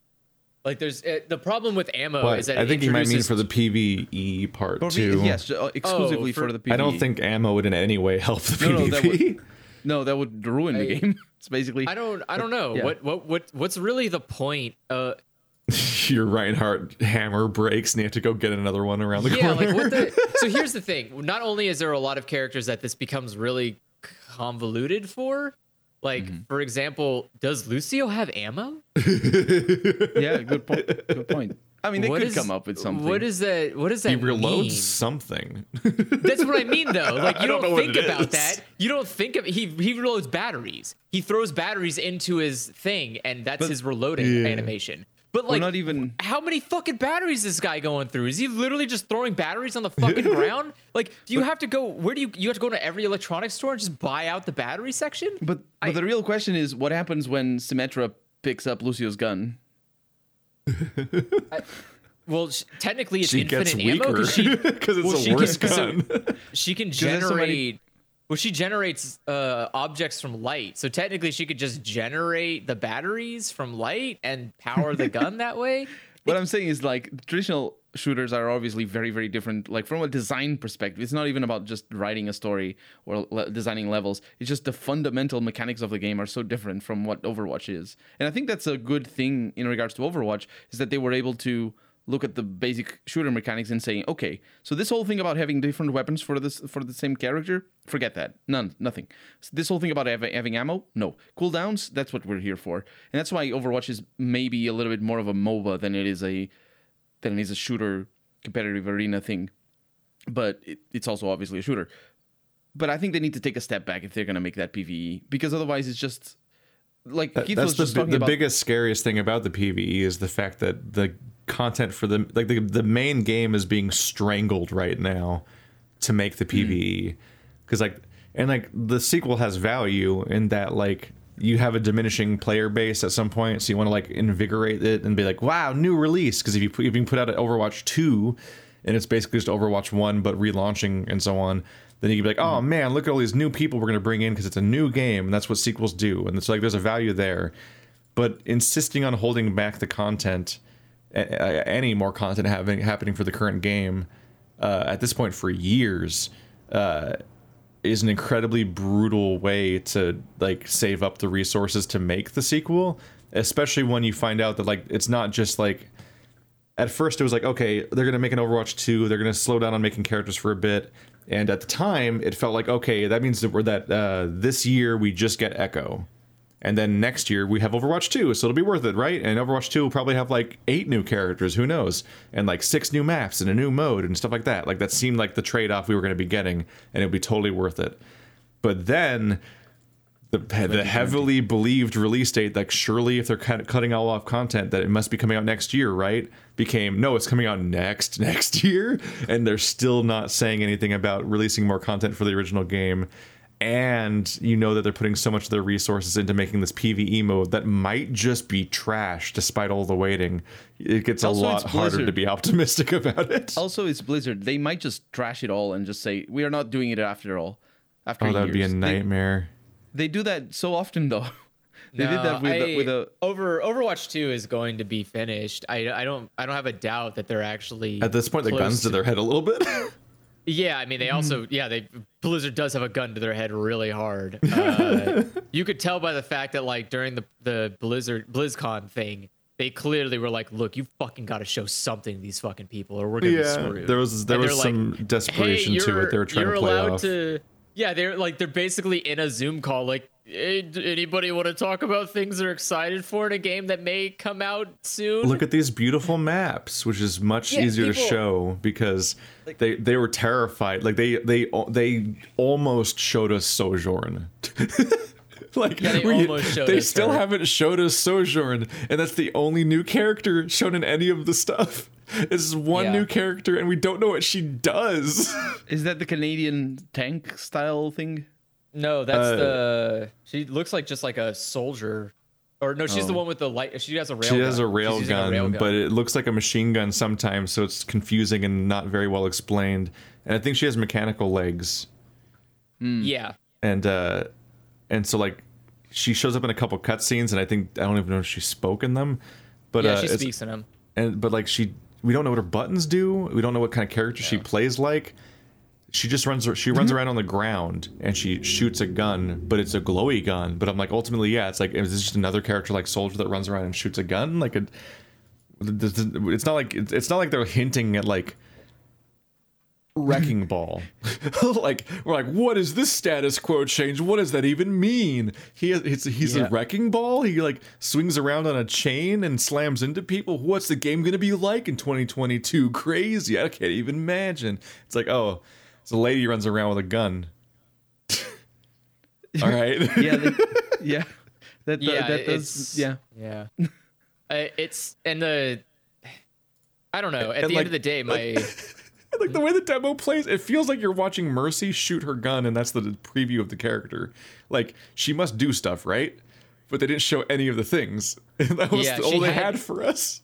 What was weird is that she had buttons too. Like, they showed the HUD with her buttons, and they pressed none of them. But they pressed none of them, which is like, I mean, I get it. It's, again, the game's coming out next year. They're probably going to change her entire kit 4 times since that video was recorded last year. Like, I don't have a doubt that, you know, she's not going to be the same character. Yeah, like, balancing is hard, so they kept showing stuff like they showed Soldier's, like, bumper car mode, where his heal field would follow him around and would have a knockback on enemies that entered it. And but that's they're only like, for PvE stuff. Yeah, but they're also like, yeah, we already got rid of that. That was bullshit. that was too powerful. It's like they can't even be sure that anything they're showing us now will exist in the game. Like Reinhardt having 2 fire strikes. Yeah, and that's the thing is like there are parts I get it. I get that Overwatch is, you know, it's a game that I really want a sequel to, but I get that it's a game that you can't just like rush this shit because it will suck. Like, it will suck hard.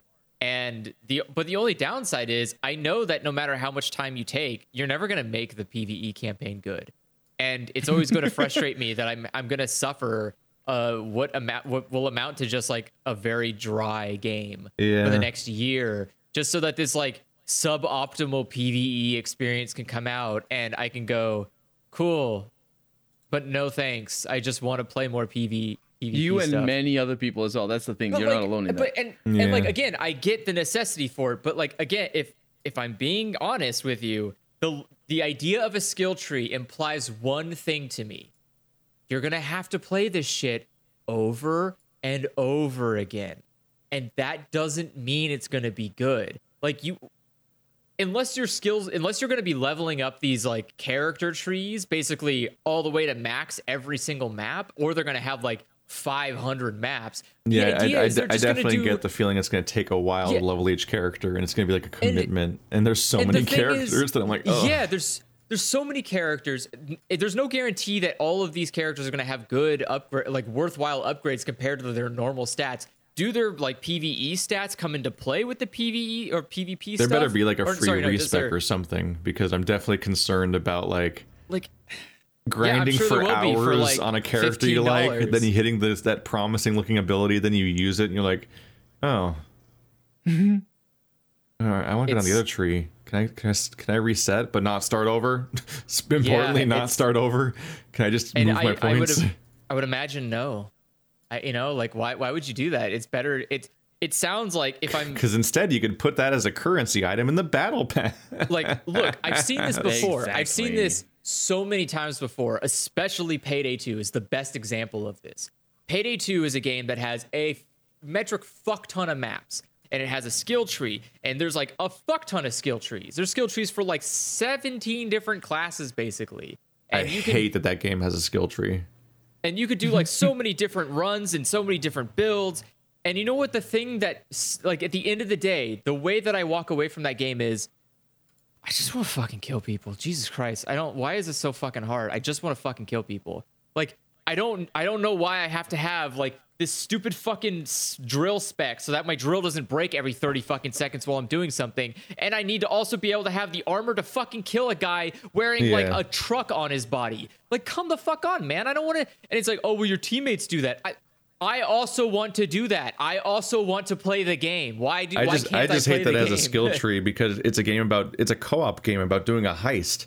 So like I just want it to be a skill based thing of let's all work together to do this thing, not like Exactly. oh, but I gotta play this incomplete version of the game for 20 hours until I finally unlock the version of the game that has the mechanics that make the game feel full later. But then it's also like, oh, these mechanics make the game easier, so the more time you are and the better you are, the game also just gets easier for you by giving you more easy like things to help you do your job. And it's like, just give me the fucking buttons, just let me use them. It's up there with like I also hate that in Paladins. It's stupid. It's so stupid that you level your heroes in Paladins, so you're just not fully featured at the beginning. So you're entering matchmaking with an incomplete character, and you fighting. It's not like your enemies are incomplete. Like they have every skill tree and every card and every fucking thing they can do with their character, and your character is literally less good. You just straight up have entire builds and styles that you could be doing with your character that are entire gameplay mechanics that you just can't play until you play as that character for like 10 hours or some shit. And it's like, the moment that's actively bad. The moment Call of Duty introduced that in their online multiplayer game, I think it was after 4? 4 added that, yeah. 4 added that was back itself. when I was still playing Call of Duty games. I played 2, 3, and 4, and 4 had a progression system that unlocked weapons and stuff. I'm like, excuse me? Yeah, it's like the moment they put that in, I knew that that wasn't a franchise for me. And ever since then, games that have that, I'm just like, yeah, this is just like I'm playing every once in a while. I play Dead by Daylight with Bumpy McSqueakums and some other streamers, and it's got progression and unlocks and skill trees, and it's like just make the game, just play the game. The only way that the game should be static is that if you have like a custom map and with friends, you don't play like open games. You just play it with friends. Yeah, never play public games because people just fucking quit and the match is useless. Well, actually, I'm not. The game's a little bit different, but the thing is, they have like all these overpowered abilities in online in public games, and I don't because I didn't pay for the microtransactions. Really, that's how you get them. I hate it so much. I just want to go back to like Halo 2 days where you paid $15 for a couple of maps, and then in like 6 months the maps are free because they released a new DLC pack. And what a cool system that we never got back. Yeah, like what the fuck happened? Including in Halo, I think. Like, no, Halo never did that again either. Yeah. It was just like wow, this is amazing, Bungie. Could we do this forever? And the industry went, no. Yeah, it was Halo 2. Every 3 months after release, a map pack that was like 3 maps came out.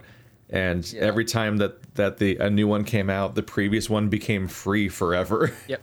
And was then added. Nice. And they had 2 sets of matchmaking. They had the like base level matchmaking and the premium matchmaking, and it was the premium matchmaking was just the maps but plus the DLC that currently costs money.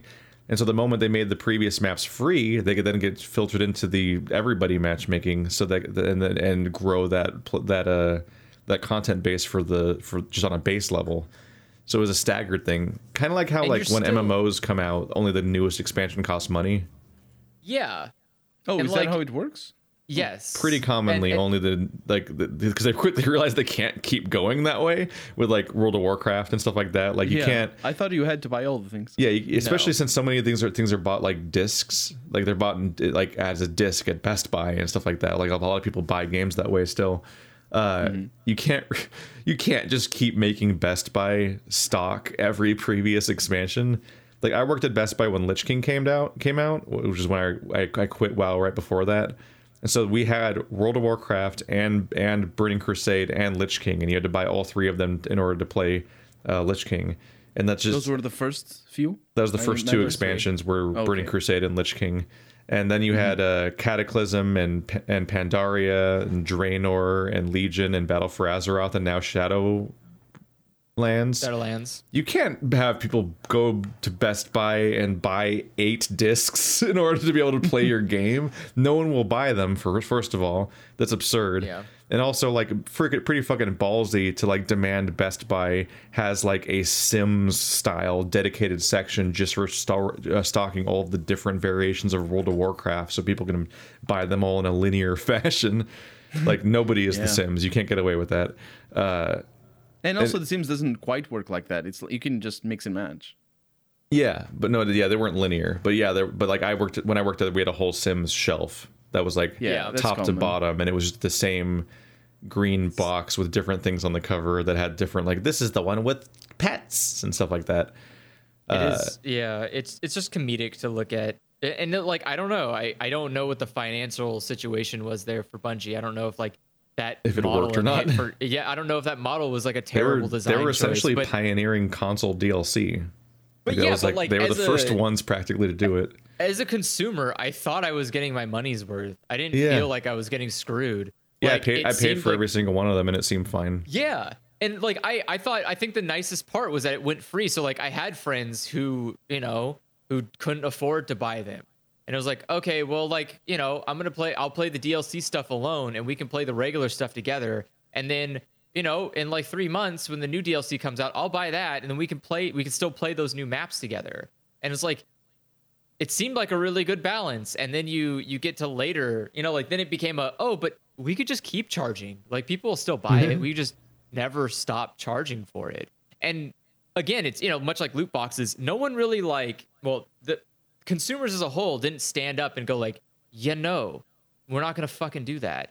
And so they just keep, No, they actually did the opposite. They bought them like crazy. They just bought them like crazy, which is weird because there's They like were this designed weird, to be like that. but there's It's not weird. it's very weird. It's very weird. They do it on purpose, though. They No, he's design saying it- it's weird. He's saying the audience. It's weird that the Yeah, I'm audience was saying like they I'm saying it's embraced weird it. yeah, I'm saying that's weird that consumers embrace this terrible design. Like we had a better choice. We actually literally had a much better system, and Yeah, everyone no. decided People are easy to manipulate no. on market levels. It's frustrating, Yeah. and it sucks because now I'm in the And position like where like I've shown with my fucking like my growing loot box stack that people take weird issue with. People get bought. They'll defend the system. They'll get mad at you for not engaging with the system because it's like when somebody says they're vegan, like this. It's like they take it as a judgment that somebody else doesn't do the thing that they do because what, you think you're better than me? yes, Well, yeah. yeah, that's it. I am better than you. I don't have to play. I don't have to do this stupid thing.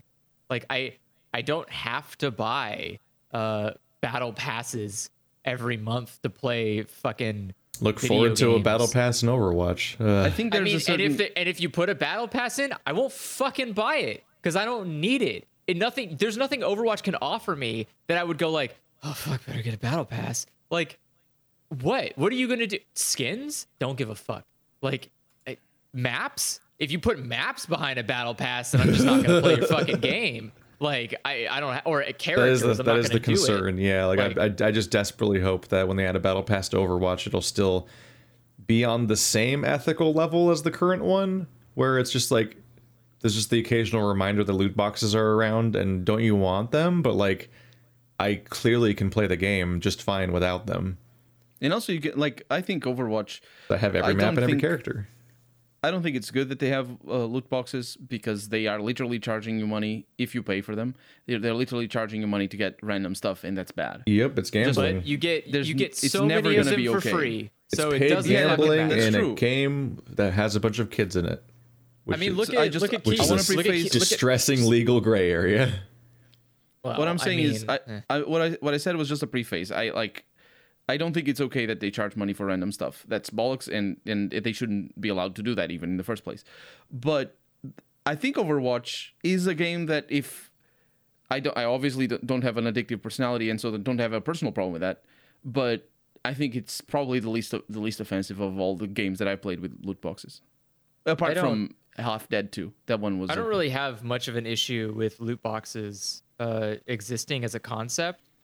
But the thing is, I just have a sorry. problem that people find them to be like necessary. I have a but the thing- problem that that people need to have loot boxes where it's like that seems like a again I understand the like no, it shouldn't be okay that a company is taking advantage of people's instincts to gamble to yeah, that's the problem. sell a product. But at the end of the day, like I honestly I'm kind of in the opinion that like that's a you problem, dude. Like you Nah, need to deal it's with not- yeah. I was like it's not that's the something same- you need to so everything is addictive. Look, if like not everything is addictive. People have so different do people spend their susceptibilities. lives like playing the fucking casino games in Pokemon? Like, do they get fucking sit there and they're in the stupid Poke, whatever it's called, Poke Casino, and they're just rolling the slot machines trying to get the fucking Porygon? Like, is that is that dangerous to people? Because if so, then like maybe is the company getting money from them? Because that's the problem. Like, if you gain money from people's, it's not even about gaining money from that. It's they purposely target the people who have addictive personalities, who have compulsive. Though? I guess that's what I'm losing. Like, how are they targeting them? Because there's nothing. The loot boxes don't contain games. It's when you monetize the addiction mechanic. But there's nothing in them, and there's nothing in the loot box system that changes the way the game plays. We know that a Skinner's box is manipulative. Yeah, but that it works I guess on the argument people, I'm having and that's what is a loot that, box is, just like a slot machine is. A loot it's box, randomized rewards. Like, what's going to happen, and that taps into a fucking part of your brain that manipulates you into doing it over and over again. And the important thing is to know that that it's not the same for everybody. Like, we're literally not playing the same game. You and me, you and me, and other people. When we go into a game that has loot boxes, and I don't feel any need to even give a damn about that. But other people will be like, oh, I wonder what it's like. And I have money to spend, I'll spend it. And other people are like, I don't have the money to spend it, but I really want to know what it's like. That's, we don't make the choice to be like that, to feel those things. So we're literally not playing the same game, even though it is the same game. We don't feel the same things when we play the game. And the thing is, Blizzard makes their game knowing full well that a lot of players are like me and like you, Andrew. I guess you never paid for any loot box, I assume. No. Yeah, so Blizzard. Why? They give like hundreds of them to you for free. Yeah, that's so easily. That game is not as atrocious as it could be, and as many of the games are. If you're paying for loot boxes in Overwatch, like, what the fuck's wrong with you, dude? Just play the fucking game. You'll get the skins. I have every skin. It's also the entire basis of like Diablo 3, where like you just sit there clicking on fucking goblins for 20 hours, and what can barely be constituted as gameplay. But you're just waiting for that vertical golden beam of, oh my god, a legendary drop, and then like that's what you're going for, is the randomized interval rewards that when you don't know they're going to happen, so you just keep going and going. Like, that's the design philosophy of that entire idea. Yeah, absolutely. And like, I'm a sort of person that if you monetize it, you're unethical. That's why I guess I'm confused by is like if you're not, I don't like the idea of hiding, like, specifically important things behind a loot box. You should, if they're selling a skin, they should allow people to pay for that skin. It doesn't matter how much it costs, even though I still think that skins are way too expensive, even as they are. But it doesn't matter how much. It's not about the money. No. It's about them hiding them, because they hide them. I have always been mad ever since. Well, he means that you can't just get the skin. You have to engage with the gambling system to get it. Yeah, but they do that on purpose. Yeah, they make it because the only they way. know they're going to sell more, and the people who they sell more to are the people who are the most vulnerable. Yeah, even if they know that even if you overcharge for the skin, you literally still make more profit by making people gamble for it instead of buying it for too high of a price. Exactly. But no, and that's what frustrated me, is that like you have all these fucking people that will meme on games on Twitter and like mock them, be like, oh my god, look at the total price of this game. What do they think they're doing about like a game full of like trains or whatever, or like Dead or Alive 6 or 5 or whatever, the most 6 I think is the one. And like they get mad that Dead or Alive 6 has a quote unquote total price of like $400 or something, and it's like, well, no, see, the game's free to play and you can get every single character playable for like $20 in one bundle, and that's all of the content of gameplay. There you go. That's every character. Like, the game's $20. It just has a massive store of costumes that you can buy for $2 each, or in a variety of bundles.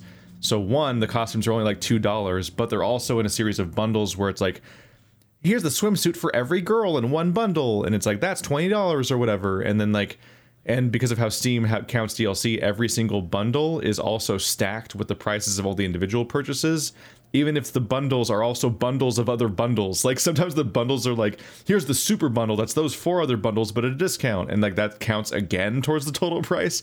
So one, the total price people are like making fun of is true for no one. Like, it's only true if you stupidly click the buy all button at the bottom of Steam that's auto-generated without even looking at what you're buying, which would be insane, because it's not even, you'd be buying the same content 4 times in some cases. But also it's like Dead or Alive did it the ethical way. There's no battle pass. There's no loot boxes. It's just, hey, you want the one where like Hayabusa's a dragon ninja? It's $2. Just buy it a la carte. You could buy the 4 costumes you like the most and be like, I'm out $8. I got the costumes I wanted, and that's it. But no, the people like that have just fucking just choking on loot boxes and battle passes in every other competitive game. They poo-poo at the fact that Dead or Alive sells $2 costumes in like this quaint retro like ethical way. And it's like, yeah, it's a little sad that back in the day in Dead or Alive 4, I could unlock 8 Hitomi costumes by just beating the campaign as her over and over again, and I did. I beat the campaign. You'd get 1 new costume every time you beat the game as a character, and some of them only had 3, but Hitomi had 8 was the highest, and there were variability from character to character based on how many they made. So ultimately, you get like 50 costumes probably. So it's like, yes, it's sad that you can't just unlock costumes by playing the game, just like how cheat codes became like microtransactions at one point. But on the other hand, Dead or Alive 6 has like hundreds of costumes. So if you see more costumes as a good thing, and you don't like loot boxes and battle passes, like that's your example. And making fun of it or complaining about it is just endorsing loot boxes basically, and being like, no, I prefer the one that manipulates me instead of being honest and just selling me them. But it's like, yeah, because one of the other things that loot boxes do is they obfuscate the price. Because like you don't know how common it is, you don't know how much it'll take to get, and the game will certainly never track how much you're putting money into it, so you'll never really have a memory of like, oh, yeah, like how did I buy loot boxes in January? Like did I buy them again in July? Like what is your total investment in loot boxes over the course of the last 4 years? The only way you'll know is checking your bank statements. Yeah, no, you can like go on the game. Battle.net tells you how much. Yeah, but it's not like there. It's not there the way that like a store shows you. But it's not like just about if you buy the map price. packs for a shooter, you're like, I know exactly how much money I spent because I bought all these map packs, and they all say purchase next to them, and they have this price next to them, which is itself, speaking of manipulative practices, that's also what fucking Microsoft did, is that they obfuscated the prices of things by making you buy fake currency in order to buy their DLC for stuff, which on one hand meant that you could only buy it in specific intervals, which meant that you couldn't buy the exact amount you needed to buy something, so you had to buy too much currency all the time, and you always had a weird floating amount. 2, it meant that you would see a number and they could artificially make it look like a smaller number, like 1,200 Microsoft points is $15, but it says 12, which sounds like less money. And also they further obfuscated the price by making it so that you could buy, if you bought really, really large amounts of Microsoft points, then you technically got a discount, which meant that a Microsoft point did not actually technically have a completely set value. And so these are all manipulative practices that get you to like not really think about how much money you're spending on a thing. Like this is like, that's gross in its own way, but that's like the proto version of the idea of loot boxes, of like, you just be like, you're going to play this game for years. How many loot boxes have you bought? Who knows? And who knows how much more money you spent than you would have if you just could have just bought that costume for $2 instead of doing what you did there. And then the battle pass is the next layer, because instead of randomized loot that loot boxes have, instead of having that Skinner box sort of thing, what it does is FOMO mechanics, which is that it's telling you on the screen, wow, you just unlocked this new Reinhardt skin. If only you had the battle pass. So it keeps telling you that you already have things over and over again that you don't actually have because this experience meter keeps going up. Like, wow, you're level 27 now. You could have chrome rims if you only bought the battle pass.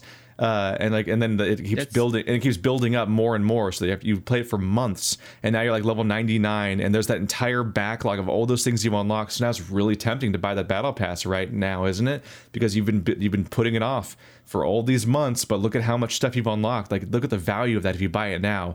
And worst of all, next week the season ends. Battle Pass 2 is coming out. All of that's going to go away, and you'll never get it again. You better buy it before it goes away. It's fucking horrible. It's a fucking psychological and manipulative nightmare. I hate it. I didn't know we could come up with something worse than loot boxes. It's the fucking worst. It's been shown that if developers drop that sort of predatory monetization, they don't it's not evident that they lose money. Like, they're doing all of that stuff and it's not evident. There's no evidence. What does that mean though? Like, I'm gonna be honest. I have no fucking idea how money works in game studios because much like Hollywood, it has to be a bunch of tom fucking foolery. It's I think it has to do is with Assassin's how Creed easy- a profitable game? How much money do you invest into making it versus how much money you make by selling it? And It's then you, about like, you- convincing the investors. If you convince Like- the investors that the game is profitable, and more importantly, in the case of microtransactions, that the game is gonna be profitable, it's the same reason why we've always seen games install the Nouveau on your computer for anti-piracy measures and all that. It has all to do with the people who pay for publishing. It usually is publishers. It usually isn't the studios, and it's why you always see like the developers themselves be like, "We don't want any of this in our game," and then the publisher comes in, "Oh, yada yada, we're very sorry, you didn't listen," and then they maintain the Nouveau on their game. It's all about convincing the stockholders and people who invest in the game and just like, yeah, I'm not really sure this game is going to sell. And the publisher goes up and says, well, but we're going to put the Nouveau in it. Maybe we're going to put microtransactions. Maybe we're going to put a season pass or two. Pre-ordered season pass with discount. And the publishers gain trust. It's always about, always need to think about that, about all these big game decisions as them trying to convince the people who gave them the money to make the game. Not which again convincing the doesn't people who sound paid for the game. like it doesn't sound like you've made a good game. Oh, for sure. Like it also doesn't. It again, it comes back to consumers. Like, why the fuck are you people buying this shit? Like, what's wrong with you? Like again, like Cyberpunk is an example where I bought it because I knew it was a shit show and I wanted to experience it because I knew it wasn't going to be a shit show forever. And I, like eventually, no, they'll eventually fix it, but it may take like 2 years. And it's happening. They've been working on it every couple of months. They throw out some kind of patch to slowly build it to some stable state compared to like what it is where like I summon a car and it drives under the ground towards me. Like that's not going to be in the final Okay, I edition. see what you mean. Like I see what you mean. There's going to be a point where Cyberpunk isn't what the fuck Cyberpunk was. It'll stop being a travesty and it'll just be not good. Yeah, it'll just be a bland, boring I see what you game.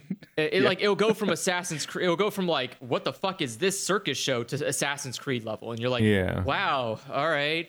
But like, why would you like? Why the fuck do you buy a AAA game if you know the expectation? The effort and energy is at its bare minimum, and the expectation of you is way higher than the actual care that the publisher has to giving you a product you have expectations for. Like. I've never seen a AAA game that meets expectations ever. It's never happened because people get more excited for a game than the publisher is even excited to make the fucking game. So like, why do you do that? Why would you keep buying into this? And so it goes back into like loot boxes. Why would you invest money into this thing when it doesn't give a shit? It doesn't give a shit about you. So just don't like, like again, buying skins or whatever or dances doesn't mean anything because like it's not that I can't play a game with my friends because I don't have this fucking dance or this skin. Like a map makes sense. Like if you have to buy a map, yeah, that locks you away from content. But at the same time, you're like, I want that dance. I don't give a fuck about the dance. The dance doesn't fucking mean anything because at the end of the day, I'm not going to be dancing while I play the game. I'm going to be fucking playing the game. And like, dances have value in Momopagers. Sure, they did that on purpose, by the way. Fucking every Final Fantasy 14 race has a trash starting dance that also ends after 5 seconds. And they're like, oh, you better work your way through the handful of quests that give you a few of them, and maybe engage in our gambling area, and then also, buy the actually good dances at the store. Which I mean, at least they're purchases and not the other thing. But I have a more troubling relationship with. I'm more conflicted on the idea of charging for bonus content in a game that has a monthly fee. That's when I'm like, you're already charging me per month. I don't know if you should be having a premium store on top of that. WoW and Final Fantasy 14. I mean, it's you got to make money as much as you can. $15 a month actually doesn't really amount to anything. That's a tremendous amount of money. Like, I would. No, it's not. That is so much money. It really isn't. If you see how much in the world before loot boxes, it was a huge amount of money for one video game. That's $150 a year. That's cool. I can buy a console Just- a year with that sort of money. But Old you're school forgetting the consoles with fact that this fucking game runs on a goddamn cloud server. That shit's fucking expensive, man. I don't it's like care. 40 There's it's so like many- there's free $40,000 just to run a basic app There's year. free games that it doesn't matter if I enjoy or not, but there's free games that they are free and also run on a cloud server. There are doesn't perpetually fit. muddied waters, though. Like Final Fantasy 14, for example, you can just play for free for the entire base game and all of Heavensward, which we haven't even reached yet. So like I Yeah. could have literally been playing for free this entire time and never put any money into the game, but I wanted to play as a Rothgar. Because the Yeah, Rothgar sure. are part of they're an expansion But, race, so you don't have access like, to that I- expansion in the free version.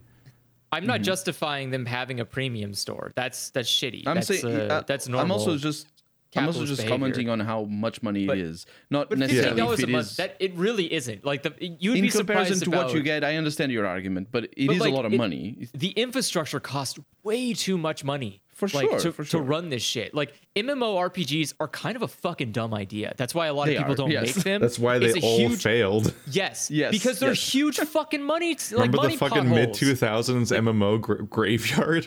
Tabula it's so difficult to Rasa, make it. Matrix And they're- Online. It's too fucking costly. It's too expensive. If like And they're that's why difficult to that's why make. Blizzard and Square Enix can afford to do it because they're fucking huge companies. They make a fuck ton of money. Like Square Enix makes plenty of fucking cash. They can afford to have a shitty cloud infrastructure in the back end for this weird MMO game. Blizzard can do the same thing. They're like, WoW makes a ton of money. We can afford the cloud They have infrastructure. so much for this." spare money, But, like, they can fucking fail at making one, take it down, spend another year making it more, and then put it up again. I mean, but the average person, like the average game company, like, does Ubisoft make enough money to make an MMO RPG?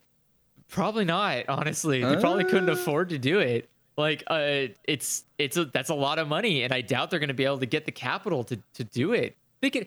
There's only one reason you'd pump out that many fucking games that quickly, that poor quality, because you need some fucking cash, and you're not making enough of it. Like, there's no reason to keep making that many Assassin's Creed games the speed that they do it, unless you're not making enough money. Like, Square Enix will take a while between their games, and that they also have like a lot of franchises going on at a single time, but they take a good amount of time between like Final Fantasy 10 and the next Final Fantasy isn't happening in 2 years. Like, it's the last time they did that was 13, and that was a shit show. That's why they But- respond by losing their shit and trying to make a multimedia franchise out of every new Final Fantasy. Like, and there's an anime, and there's a movie, Yeah. and there's a phone game, and so on, because they're desperately trying to make as much money as they can from the property when it does happen. Yeah, but And like all that- of the but side stuff is worse just- somehow.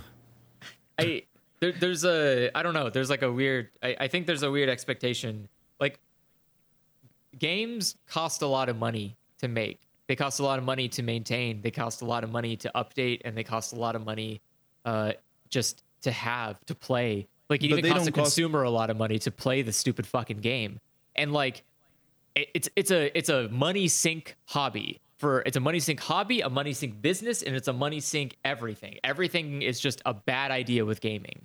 But it's fun.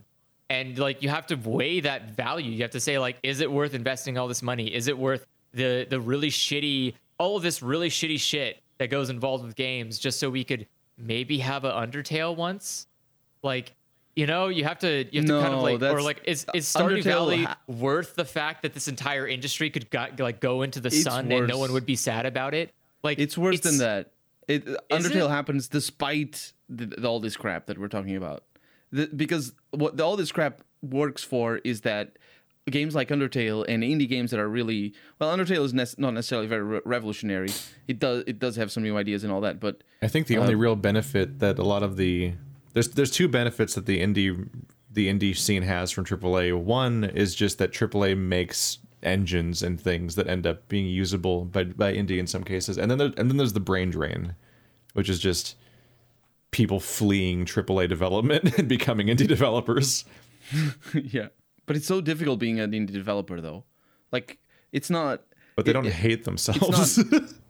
Well, the thing is, like, it's kind of, it's about how safe it is at the end of the day. Gaming, obviously I don't speak from experience, but people who work in the gaming industry, like especially in terms of programmers, they just they work in games for a while and then okay, I'm gonna program some washing machines or something instead because it's just so much more money and more stable, and I don't need to crunch and I don't need to deal with abusive bosses who are abusive and pieces of crap in Activision and yeah, boring. I mean, Ubisoft. Boring jobs are better jobs. Yeah, but the gaming industry also abuses the fact that people like working, and they're like, oh, you like working in games, I'm just gonna pay you less. I mean, yeah. I don't know. It's a really complicated mess. Family.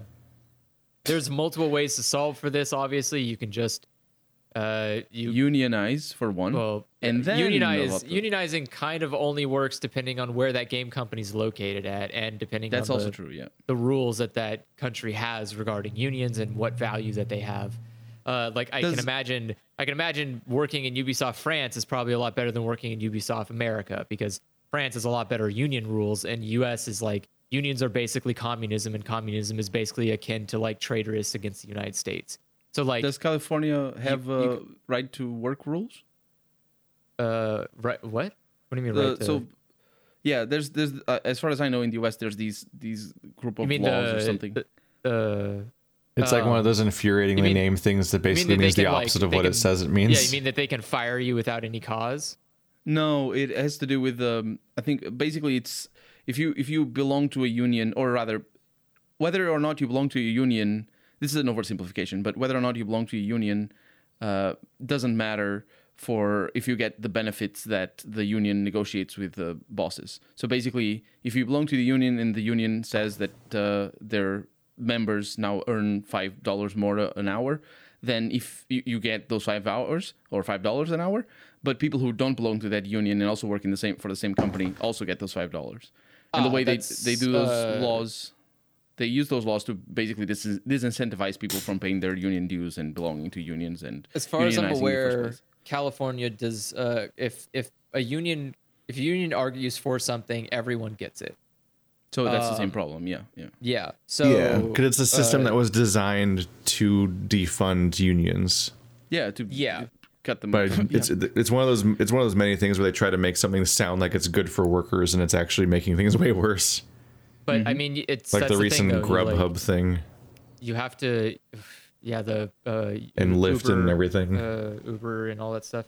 The idea is that you need to and again, this comes back to as much as I think it's scummy, there is a level of blame. You have to reasonably leave a level of blame on the consumer. You have to like put the bag of shit at their front porch and go, look, you keep stepping this every day, and you could avoid it at any point. Like, I know it's not going to be fun. I know it's going to suck, and maybe it could result in a bad situation. You may slip down the stairs and fall and break your neck, but but alternatively, you're just stepping in shit every day. And like, you're doing that on purpose, and you're doing that on purpose. And there is an option. Well, do they know like that they're doing it? Yes. There's so much disinformation. No one doesn't know unions exist. That's not a thing. But what does it mean to be unionized? It means that you all together as a union, as a unified body of people called a union, you walk up to an employer and go, look, bud, you either fucking do this or you don't have fucking employees, which means you don't make money. And like, that's what I'm saying. Then they say, oh, but I like my boss. I don't need to be in a union because my boss is nice. Or they say, I don't want to pay my dues because I have child support to pay. It doesn't matter. Okay, well, first of all, that's not how that works. What I mean, it's expensive for one to belong to a union, or it is more expensive in the short term than not belonging. But the point is, there's so much misinformation, so much money dumped into making sure that people don't believe in the effectiveness, or even it's not even believing in the effectiveness of unions. It's understanding what the unions are for. Like, even the way you put it, while it is true that you work as a union or as a unit when you're in negotiations with the people who employ you. But what exactly does that mean? You're putting it in a way that it's kind of difficult for just to immediately understand how it works, and it's normal. A union exists to give you better everything in your job, better wages, far as I can tell, better time off, better benefits, better fucking management, better employment status. Everything only gets better when you have a union backing you up. because and the best example of this in the fucking United States is the goddamn police union. How fucking hard is it to get these goddamn motherfuckers fired? Look at it every fucking day. And you go like, wow, how come we can't literally stop people with fucking guns from killing other people? Well, there's a fucking union and they're really strong. That could be you. That could literally be you in your fucking job with a gun, and they can't fire you because you have a fucking union behind you. Unionize. Like what I'm saying is there's so much propaganda against unions that when you say what you said, and I agree with you, and says that the unions exist to make you as a worker have more rights and have a better quality of life. If somebody tells me, yeah, I don't believe you when I say this, and when you say this, like, they're saying that not because it came out of their head that they're saying this. They say this because they live in a society that trained them to be suspicious of any of this conversation that we're having right now. You know what I mean? You live in an Amish culture where you do not have access to the internet, you have no excuse for this. Go on the fucking internet, go to Google and type in union. And you're going to find a lot of information about unions, both bad and good. It's not and you as can simple definitely as that. You know it. Well, he's making the everybody should be able to repair their toasters argument from like 10 episodes ago. You need to be able to research on your own accord. You need to be able to look at things and not believe everything at face value. Can I stop for a second? Because I just to clarify this. So as far as I can tell, California is not a right-to-work state. In fact, if you look at the map for right-to-work states, it's very noticeably south. It's very noticeably the Republican states. So it's the middle of the country and the south of the country, whereas the top right and the west coast are all blue because they just use the same color scheme as they use for Republican and Democrat that they use for right to work and not right to work, and it looks about the same. So yeah, the west coast is not right to work. The entire northeast is not right to work, and there's just kind of like a scattering in the middle here and there of not right to work. But yeah, very noticeably like Texas, Florida, and so on. Like that's all right to work. And if you look at a separate map that shows unionization rates, there's a direct correlation between the ones that are right to work all having very, very low unionization rates. California has one of the higher rates, which is still only 16%. Unionization is incredibly low just in general. The highest unionized state in the entire union is Hawaii, which in 2019 was 23.5%. I mean, probably, I would wonder how many of that is because people, that are natives living there are like, wait a second, this is my fucking house. What I'm saying, Andrew, is that this isn't about individual choice as much as it is about systemic issues, not just in terms of education and propaganda, but also how the system itself of people putting people so much on the edge that they can't afford $200 a month out of their. It's not $200 a month. Well, it depends on what union dues are small amounts over long periods of time. You don't just upfront cost like a huge fucking chunk of your bill or your paycheck. The idea is that in a year you'd pay $700. And like, sure, the argument is like, or you could say that you could have $700 at the end of the year to buy an Xbox, but no, you won't, because you're a fucking idiot and you're going to use all of it to pay for your stupid fucking rent, which is so fucking high because the only thing that doesn't change is your fucking wage. Like, this is just basic fucking math. Oh, cool, you could go buy an Xbox if only you didn't have to live. Like, if only you didn't have to, then you could afford the Xbox. But like, or you could go in a union and then you can both afford to live and you can get an Xbox. You could literally do both. It's crazy. It's almost like more money means you could have more things. Like, I'm not arguing against the legitimacy of what you're saying. I'm just saying that people never get to that stage of thinking like that. Just research. Just fucking go online. Look this shit up. Like, just look at how much a union costs. Do the math. You could literally sit down with a fucking calculator and just do the math at how much money you would spend versus how much money you would earn based on the potential increase. But like, take another union. Go look at like, I don't know, an electrician's union and see how much money how much their wages increase per year based on the amount of like, how big the union is or whatever, how much their dues are versus how much money they get increased. Like, you live in a world where there's so much fucking available information. It's like the idea that you would go, well, Walmart told me that it was bad to do unions. It's like, What the fuck? What do you mean Walmart told you is bad? Walmart also fucking doesn't give a shit if you died tomorrow. But they like what their boss. You know, no that's one the likes problem, their is- boss. It's a fucking lie. I don't. No, I have a really nice. I had a really nice certainly boss. not people who work I at don't care Walmart. about him more beyond the fact that he didn't fucking punish I'm me. just That's I'm just it. coming up Like, with it as examples because there are so many systemic also, pressures for people. Your to boss not is do- making more money than you, and he's doing so because you don't unionize. The average union dues appears to be $400 per year. Thank you. Holy shit, $400 a year? Yeah, A that's year. average though. A fucking year. That is literally less than most car payments are. It was also A month. summarized as being No. about 2 hours of wage per month. What? That per month, right? 2 hours. This is what I mean. This is like at some point you have to put the bag of shit on someone's front door and go, look, this is what you're stepping on in the every day. people- Stop fucking doing it. Like The bag of come shit on. is on the people who train everybody to be like this.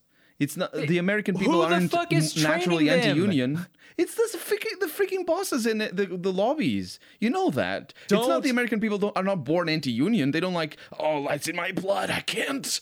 You know what I mean? I have or the only California time we I've have, people the, ever we have heard the work anti- cult. The only time I've There's ever so heard many- about yeah. anti-union propaganda is at a job that didn't want me to unionize. Oh no, my I've parents basically never heard anyone advocate for Yes. unions, even though I live in But I- California. Everybody's pretty specifically anti-union because it's just thought of as being the right way to do. And it's not just- but It's like I've it's never like it's like with road being around- workers. Like unions are literally Yeah. the stereotypical union worker is somebody who just doesn't do their job, actively makes the workplace worse, but can't get fired for it. Like that's the narrative.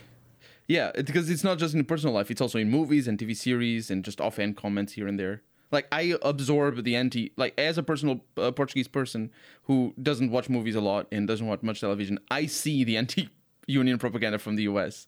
Yeah, Like, no, I it's notice and people just repeat it uncritically, but the whole time I'm like, yeah. nope. I remember history class. I remember when we talked about the company store and shit like that, which is why I was like, holy shit, they're doing it. When Outer Worlds did it, I'm like, oh fuck, Yeah. we're going back. But Like, a lot of people forget all that history lesson, and then they're like, yeah, unions are bad, even though it's the only reason why our jobs are bearable today. So many. Yeah, Yeah, unions are the only reason you have that fucking weekend that you beg you had more of. Yes, like weekends. I don't know why you don't get more weekends, you fucking idiot. Maybe it's because you don't have unions. Like again, it's not like this isn't hidden information. This isn't like locked in some fucking Disney vault that only shows up every 20 fucking years to go, hey, unions existed. And then it goes away and you're like, oh, I guess a whole generation will never know about unions. It's in your fucking goddamn history book. It's in your fucking internet. Just look it up. well, like it shit, might not dude. be in everybody's history This is book. this is like the judging same. by- And again, it doesn't take one person knowing about unions doesn't mean anything. But again, you can also communicate to your fellow workers and go, hey, dude, what if we could all buy a fucking new Xbox next year because we all made a union and fucked over the goddamn higher ups at this company? Like, doesn't that sound cool? Doesn't it sound fun to like turn around and fuck the shit out of the people that like manage you? You could turn around like the people that you've never met that are sitting there with like more money than you could ever have. You could turn around and go, fuck those guys. And you could take Xboxes from them personally. Go do that. Go to your job right now and steal Xboxes from your fucking employer by Don't do stealing that. money from them. Like just that's all. unionize. It's better. It's like it. You could. I guess I'm editing this podcast. I'm not saying steal an actual Xbox. I'm saying like You can do get though. them. You, But you just advocate murder and theft on this podcast every now and I'm then. not, no, I I'm have to not cut saying it out. murder. I'm not saying actual stealing. I'm saying go. You make a union. You take money. You take more money out of the company, which means there's less money they can pay in bonuses and shit to higher up management. That's the There's- whole point of unions. The idea is It's that also- it keeps the money balanced within a company. It means that people can't have huge wealth disparities because people have to be paid in good amounts all across the board of your company. There can't be people who just get low wages. There are people who have to either earn a living wage or a little bit more than a living wage. But you can't have gratuitous fucking wages in a unionized setting. It just doesn't work that way. Like that's the fucking thing. Like Yeah. We do And the desperately reason I'm need. saying- we do desperately Yeah. need like scaling wages. Like And the- if and your the joke if your I'm saying- company and- is wildly successful, there should definitely be rules about what you have to pay your employees instead of just continually pocketing it. Yes, Because having it just not trickle down at all is like, what the fuck? What the actual fuck? Like the prestige of working at like one of the most successful companies in the world. It's like, yeah, well, they're successful because they don't fucking pay you, so fuck you. You might as well have worked anywhere else. You're right in saying that. The reason I'm making a joke about the Xbox is because that was an old advertisement. Was that like, say, don't join a union, save your money, buy an Xbox. That was like a joke. That's why I'm saying like, steal the Xbox. That was from United Airlines. They said don't join the airline union. You can save $700 and that's enough to buy a video game console. And so that's that's why I was saying the joke of like, just go steal the fucking Xbox. You could understand him. Sorry? Huh? You responded to what he was saying, and I was like, what? You can understand what he was saying? Oh, yeah, I was. No, yeah. Look, every time you guys talk at the same time, Colonel turns into, like, cell phone interference noises. Oh. I can't hear a single word he's saying, and I don't know what the fuck is wrong with Discord. Do you update Discord? I don't know. Does it even update? I've never seen it update. It just does its thing. Well, no, Keith has a habit of not updating anything. I mean, you can't tell Discord not to update. Yeah, well, if you don't close it, it never updates. I restart my computer and stuff. Okay. So what I was going to say regarding what Keith said is that, like, specifically talking about the US, you guys have such tremendous problems in regards to, like, yes, you need better... You need to fix the wealth disparity between the lowest paid and the highest paid in a company. But you can't even pass the freaking $15 an hour bill. Yeah, no, we're fucked.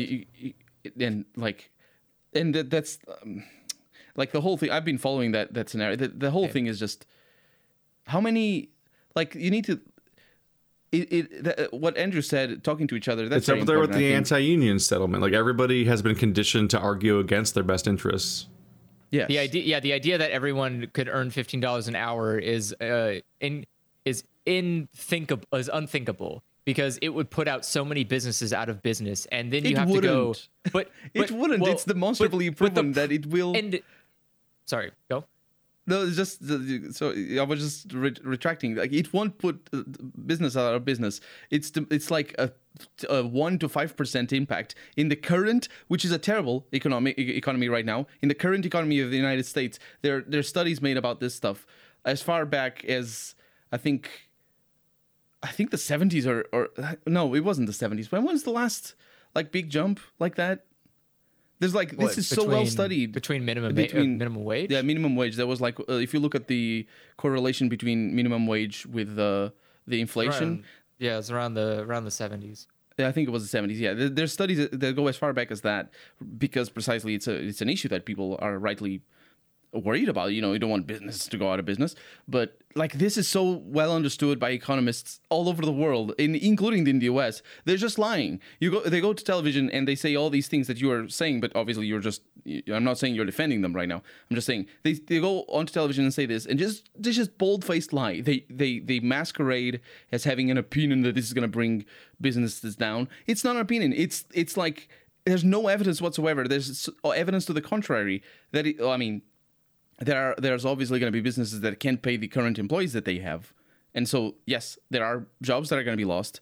But in the long run, not only is more wealth going to be created, there are going to be more jobs because of it. Because the thing with the minimum wage stuff is that it brings the floor up to a level where it creates more business for the vast majority of companies, because you need to think of like a jeweler, for example, is not going to get any benefit from it. It improves the economy because people actually have money to spend. It's also like there's a noticeable uptick for the economy every time minimum wage goes up. Like, there's no argument here. More jobs are created, because the thing is, just to finish my point, a jeweler doesn't see any benefit or downside of a minimum wage increase ever, because it's a luxury thing. They pay more than minimum wage to their people, and like the only downside that they would have is if the people mining their jewels and their things back in Africa or whatever, if they were paid properly, then they would have a downside. But that's not what we're talking about here.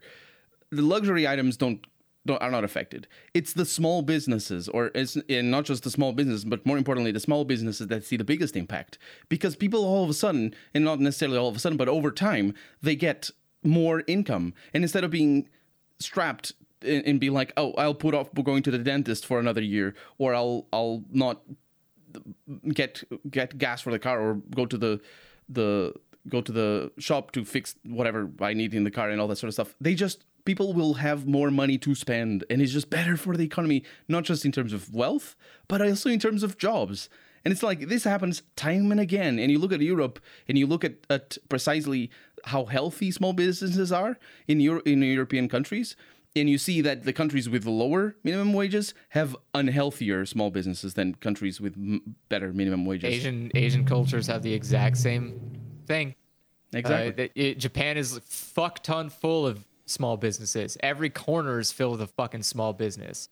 And it's most because everyone makes enough money to afford to do those things. They can go out to eat. They can go shopping and buy stuff. Like, yeah, that's the thing, is if people have money, they spend the money.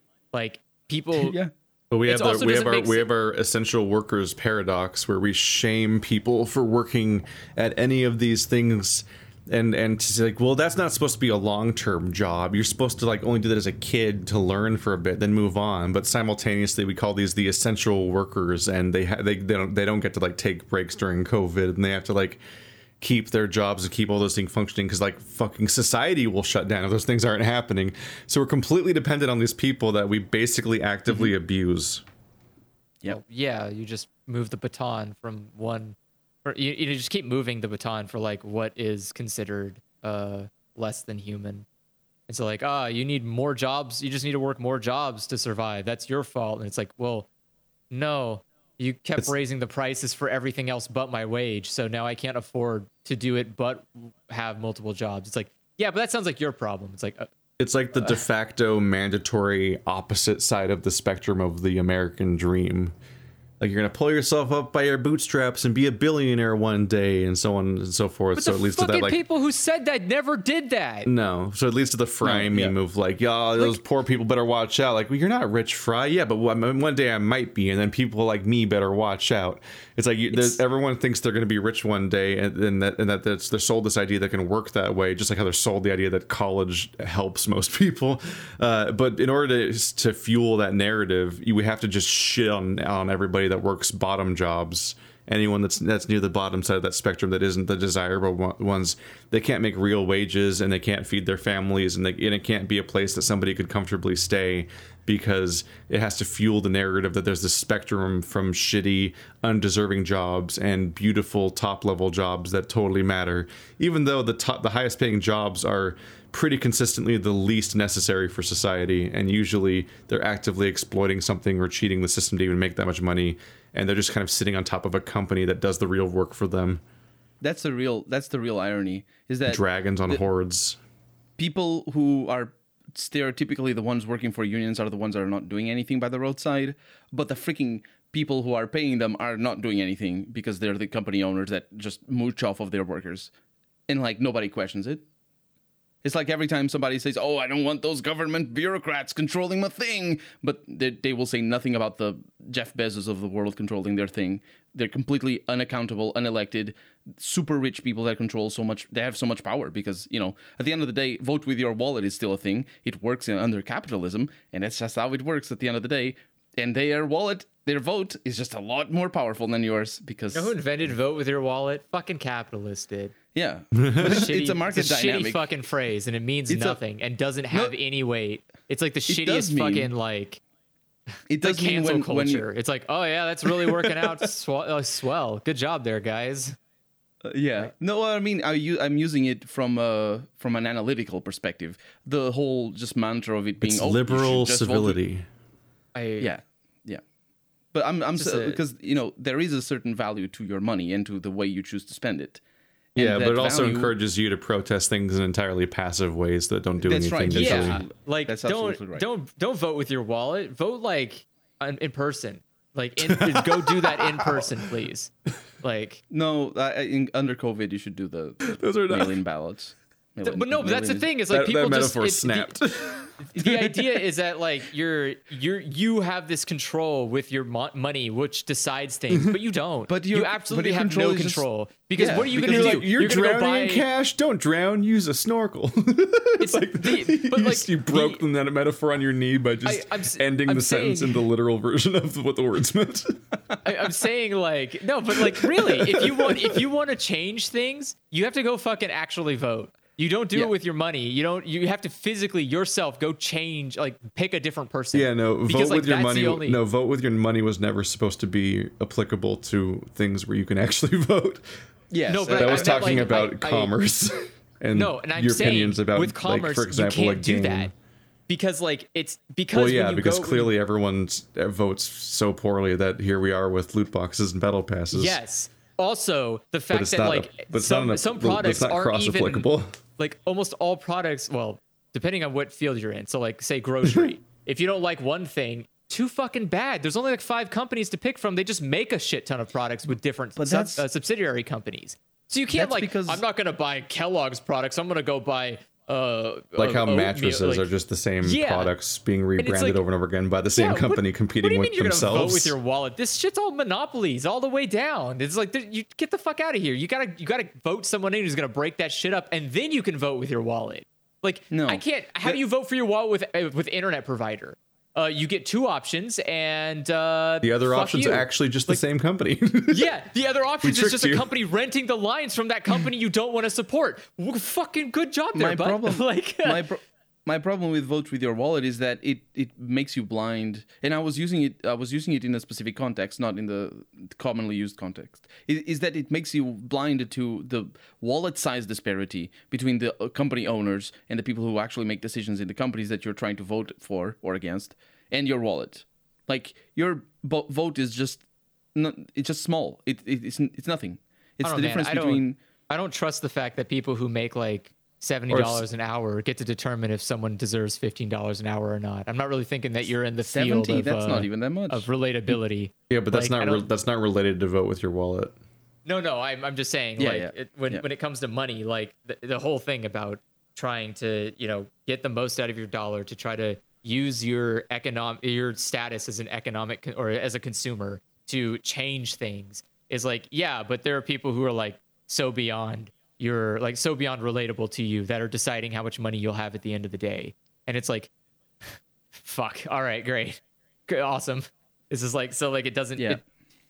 The people that determine the policy of every state are largely the type of. They're not people that should be determining your money. They're like the mom from Arrested Development that are like, what? It's just a banana. What could it cost? $15? Like they have no idea what reality is. That was like do you remember? Probably no. Do you remember? No, you don't. Back in the day, one of the big questions that they used to ask presidents was how much milk and bread cost. And they did that because that was supposed to be a litmus test for if you were a fucking actual human being or not. Because if you show up and you're like, I don't know, bread's like $15, right? You'd be like, who the fuck let this guy in here? Get the fuck out of here. This guy's like crazy. He doesn't even know how much fucking bread costs. He can't lead a country. Like, because you don't actually have connection to the people that you're supposed to be representing. And that was like the whole point. And we just stopped doing that because at some point we just stopped giving a shit. We just like, it doesn't fucking matter. Everyone's bad. Might as well just not give a shit. I'm so bad that even I don't know how much bread costs. Depends on where you go. So bread is usually obviously around, there's a ton of prices, but it's just the fact that I was like, even when I was living in poverty, and I was like, but like fake poverty, like my money, like I was poverty levels of money, like the numbers were poverty, but my life was it was fine. I was fine. I was just living in a shitty little room and I was doing my weird jobs, but I wasn't like, what am I going to do to survive the month or anything? But numerically, I was in poverty, and still it was just like, food is just a fact of life. So when I go grocery shopping to this day, and it's always been this way, I just buy what I need to buy. And then I'm like, oh, that's what the total is, huh? And then that's it. Like I don't even check the prices of things because it's just like that's what I gotta get. That's what we do. I know the price of everything I buy. Bread is $1 is like around $1.15 to $1.23 depending on your product. Eggs is about. I assume it's a loaf. That's a loaf, a loaf of bread. So that's about. I think it's about like 24 slices of bread. That's surprisingly cheap. That's the it's- same price as here in Portugal. Yeah, eggs are about $1.15, and that's for 2, 4, 6, 8 of them. I would honestly Are you sure would it's have eight? I would have guessed like $3 or $4 or maybe for it's- both of these. I'm sorry, it might be 12. Might be no, I think it's 8. Maybe. I thought yeah. For me, my only Because- goal with buying groceries is that I will consume all of them. But the if thing if I is don't like, fuck up and waste anything, then I'm like, it's fine. I'm doing fine. well, and I mean, but the thing That's is like my way. But when I buy stuff, like especially food is food is my fucking biggest. I hate spending money on food. It's such a fucking waste of money. It's an absolute waste. It's like all I do Like- is work and like- food is my. But that's money. the thing. It's like, but food doesn't do anything. And then You consume it and it keeps you alive, I guess. But at the end of the day, you just shit it out. What a fucking absolute waste. I don't want to do that. I don't want to. I'm not that's going why to you either spend. buy the crappiest food, cheapest, or the most Oh. chocolatey one. I just buy. I buy these are food both bad that advice. Don't listen to Colonel. That's he's, what I he's do. He's literally worse than Andrew somehow. I Yes. buy food that is of. So here's a non-shitty advice. Unless it's something very, very specific to you, like something that you cannot live without the taste of, always try to buy the store brand of a product. Oh, of Because course. all they do is they rip open someone else's bag and pour it into their own fucking box. And they put a fucking it's a much cheaper price tag because they get a huge 100% profit from it all. So always go for like bread, eggs, milk. Well, not milk, I guess, because I don't think milk they do locally. But like bread and stuff, bread and eggs, You don't and do sometimes You don't most do local local milk? All of our Most, milk's so- pasteurized. Yeah, all of our milk's pasteurized, so like a lot of it comes from the same Well, state. it should be, but even- but it's oh, from not. this- It's okay, not okay. from the. But it's not from like Rayleigh's doesn't make their own milk. Yeah, I understand. So that's what I'm saying. Like, but Rayleigh's makes their own bread. They make their own bread. They make Oh, their yeah, own yeah. like they have their own tomato sauce, mac and cheese, frozen pizzas. They have a ton of fucking their own label shit. Buy that stuff because it's genuinely cheap, and it doesn't matter because it's food. So it doesn't. It tastes fine. It tastes like normal food. It just doesn't have the whatever weird preservative they put in Kraft macaroni and cheese that makes the cheese that's not even real cheese taste like something that's not real cheese. This Like, is coming from Andrew. All wine tastes like grapes, Wilson. No, it all doesn't. does. All wine tastes like grapes. It's all shitty What grapes. is this? I I will fly over to it's- Canada and you will fly to all- I Canada don't know as well, where he. so we I can don't know where he meet finds and the shitty grapes. It's all bad grapes. I But- will teach you what good wine is. We just need to move to Canada. Oh, I for a hate little bit. wine, but I've just never found grapes that tasted like anything like wine. They don't. Wine doesn't taste like grapes. What?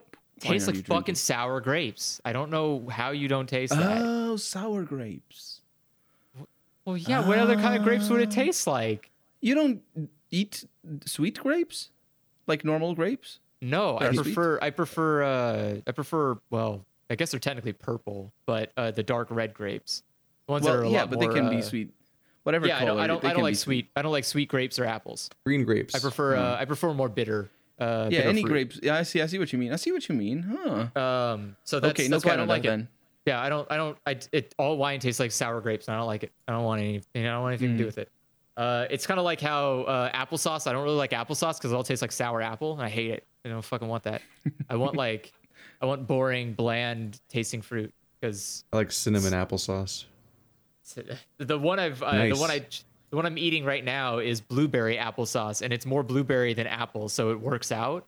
Those blueberry sauce.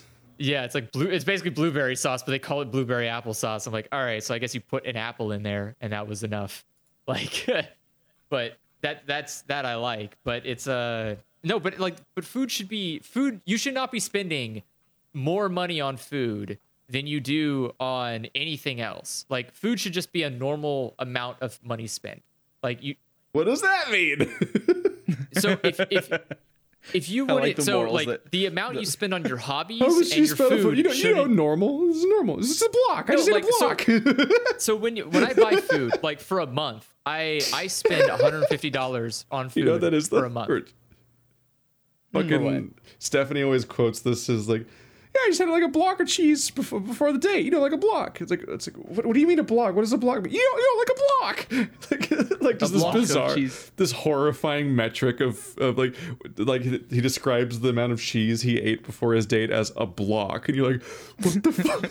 And he just keeps repeating himself. Normal amount of cheese.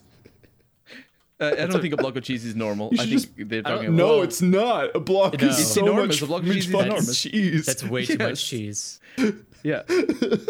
You usually use like 6 grates of a block of cheese for like a burrito, and that's still not even like a dent in your cheese block. Yeah, it's very so little. if you're eating a whole cheese block, that's a little worrying. Like a block. Yeah. But no, like food should not be, you should not be spending a lot of money on food, unless you're doing something wrong. Like food is absolutely a cheap thing that you could, like, I get by with less than $200 a month on food. And holy shit. It depends. No, it's not holy shit. I eat a sandwich every day for lunch. I have, like, for snacks, I have like grapes. It's worth bringing up in this conversation that you have like food issues though. Yeah, but I've put on, since I've put on like 20 you're chronically pounds underweight recently. and you hate eating and so on. I know, but I'm up to 130 pounds now. I've increased the amount of food that I've eaten. That's progress. I'm not two of you anymore. Yeah, and I'm still paying less than $200 a month on groceries, and it's like you just have to. Yeah, but you're like coming from there though. Like it's a different perspective. A lot of people like food, Andrew. That's upsetting. Like, that's a waste. Like you should find. I don't know about. You should do a hobby. I'll have a day where I'm looking forward to ordering like the sweet and sour fish fillet, and I'm like, oh, that'll just capstone this day. I'm like, please just get that over here. Food fucking is like sweet and sour, sort of like it's almost like deep fried like fish fingers or something from like a Chinese place. I'm like, yes, fucking give me those with some pot stickers. Food's an obstacle. It's just a hurdle I have to overcome in order Taiwanese to continue moving on. Like I think it was the Taiwan milk tea or something. Shit. Food's too fucking expensive half the time. It's not worth that much, man. Just food. I don't Shit. know. I mean, especially with the last year we've had, it's like one of the only things that's good anymore. I mean, you have to live at some point. Just eat those fries and the chocolate. But that's the thing is like I don't. That's what I do. You can if you're willing to put the time in, you can just like I make everything at home. That's the way I keep it cheap. I just don't order food out because what's the fucking I'm not gonna tune into Cooking with Andrew for context. You could, but most of the time it's bad. It's always me like failing in some capacity. Well, today I am preparing one cup of noodles.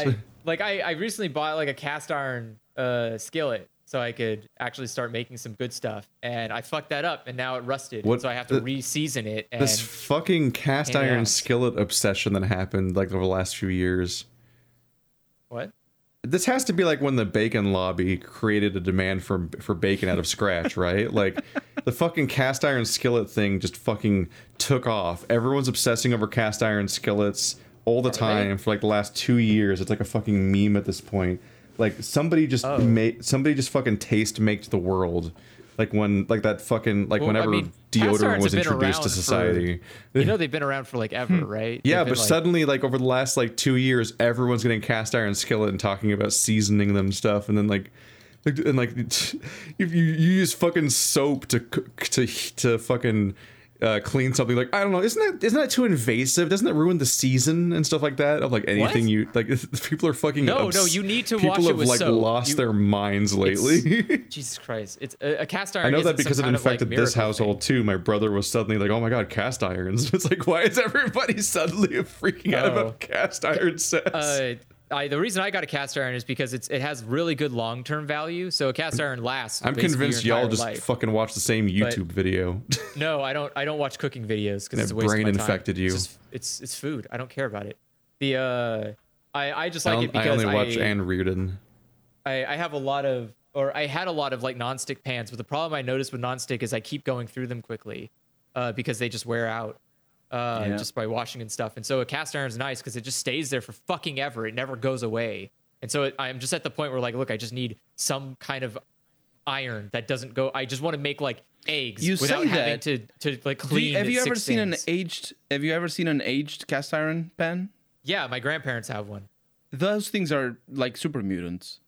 Well, if you're not properly caring for it, probably, yeah. Yeah, You should, I but you should be reseasoning them like every couple of years. Like you shouldn't be. You don't just accumulate the I know. flavor. Like I people never- will tell you that you're supposed to just let the flavor pack on like some kind No. of disgusting. Unless mound you of only use it flavor. for one food, and even Yeah. then it's questionable. No. You should be reseasoning it every couple of years and just like getting Yeah. it completely cleaned off and brand new again. And that like the point is like it adds a little like ooh spice to your whatever you're making, but it's not supposed to be you're like supposed to clean it with this annoying metal chainmail thing. well okay, that depends on how fucking weird you are. You can clean it with like the chainmail thing. You We can have a also clean it whole with set wire of brush. knives and a whole set of pans that Stephanie and I never touch because there's too many rules about how to use them, and we're just going to make people angry. Cast iron rusts very quickly. It will do so if you do not clean it the proper way. It will immediately rust, and you have to reseason it, and it sucks because reseasoning takes way too much fucking time.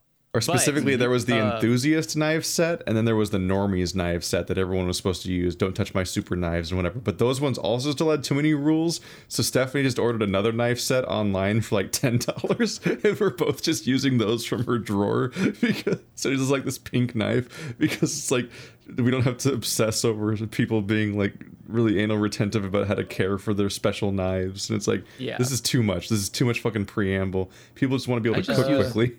There's I only just one use the rule same about knife for knives, everything, and it's you don't put them in a except washing for cutting machine. bread. Oh, interesting. It dulls them. Putting knives in a washing machine dulls the knives, so you have to sharpen them more frequently. But otherwise, like you just wash a knife like normal, put some soap on it, scrub it, done. Like it's a knife. What the fuck do you want it to do? It's not going to go to space. It doesn't need. It's to be, some of the like, oldest technology we've had. Yeah, you don't need to like take care of it like it's a newborn infant. It's not going to like crumple on itself because you didn't spray it with some lemon salt and then pray to it. Both sets of knives are like too fancy for a knife block, so they have like special things that they're held in. I'm like, too fancy so for a fucking knife block. annoying. What is a knife block gonna do? It's gonna like get wood on it. What the fuck? Get out of here. One of them looks like Yeah, a DS screen, like where it's like pointed up but then slightly back, so it's at a slant and it's magnetic. So they're all like just laying against it. But like I bumped one of them once and it like fell the 1 inch down to the counter and just fucking gouged into the counter. Now there's just a fucking gouge there that I'll just never point out to anybody. Like no one needs to know. But it's like that's the fucking fancy magnetic thing. It's like one bump and it fucking stabs into the fucking table that it's on because you're not just fucking putting it somewhere where it would stay safe.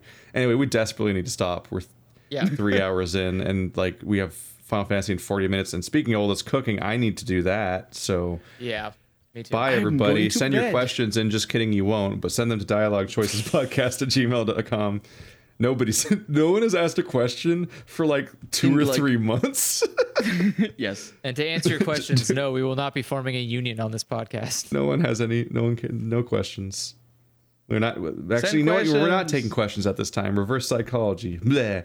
And the PO box is closed. It was never real to begin with. Bleh. That's okay. It's all a ruse. Oh yeah, and if you're listening, Andrew got your letter, whoever that was. I didn't open it. I just saw that it was TC addressed. Green. It was addressed to Andrew, so I just put it in another envelope and sent it to Andrew. And then he TC opened Green. that to get another envelope inside the envelope that had the original. I was confused. Yeah, I was like, "Oh, Keith sent me a letter from his PO box," and I opened it and I was like, "There's another letter, but not from Keith." Okay. So yeah, I did get that. Thank you. Thanks for watching, like always, guys, and we'll see you next time. Goodbye. Bye.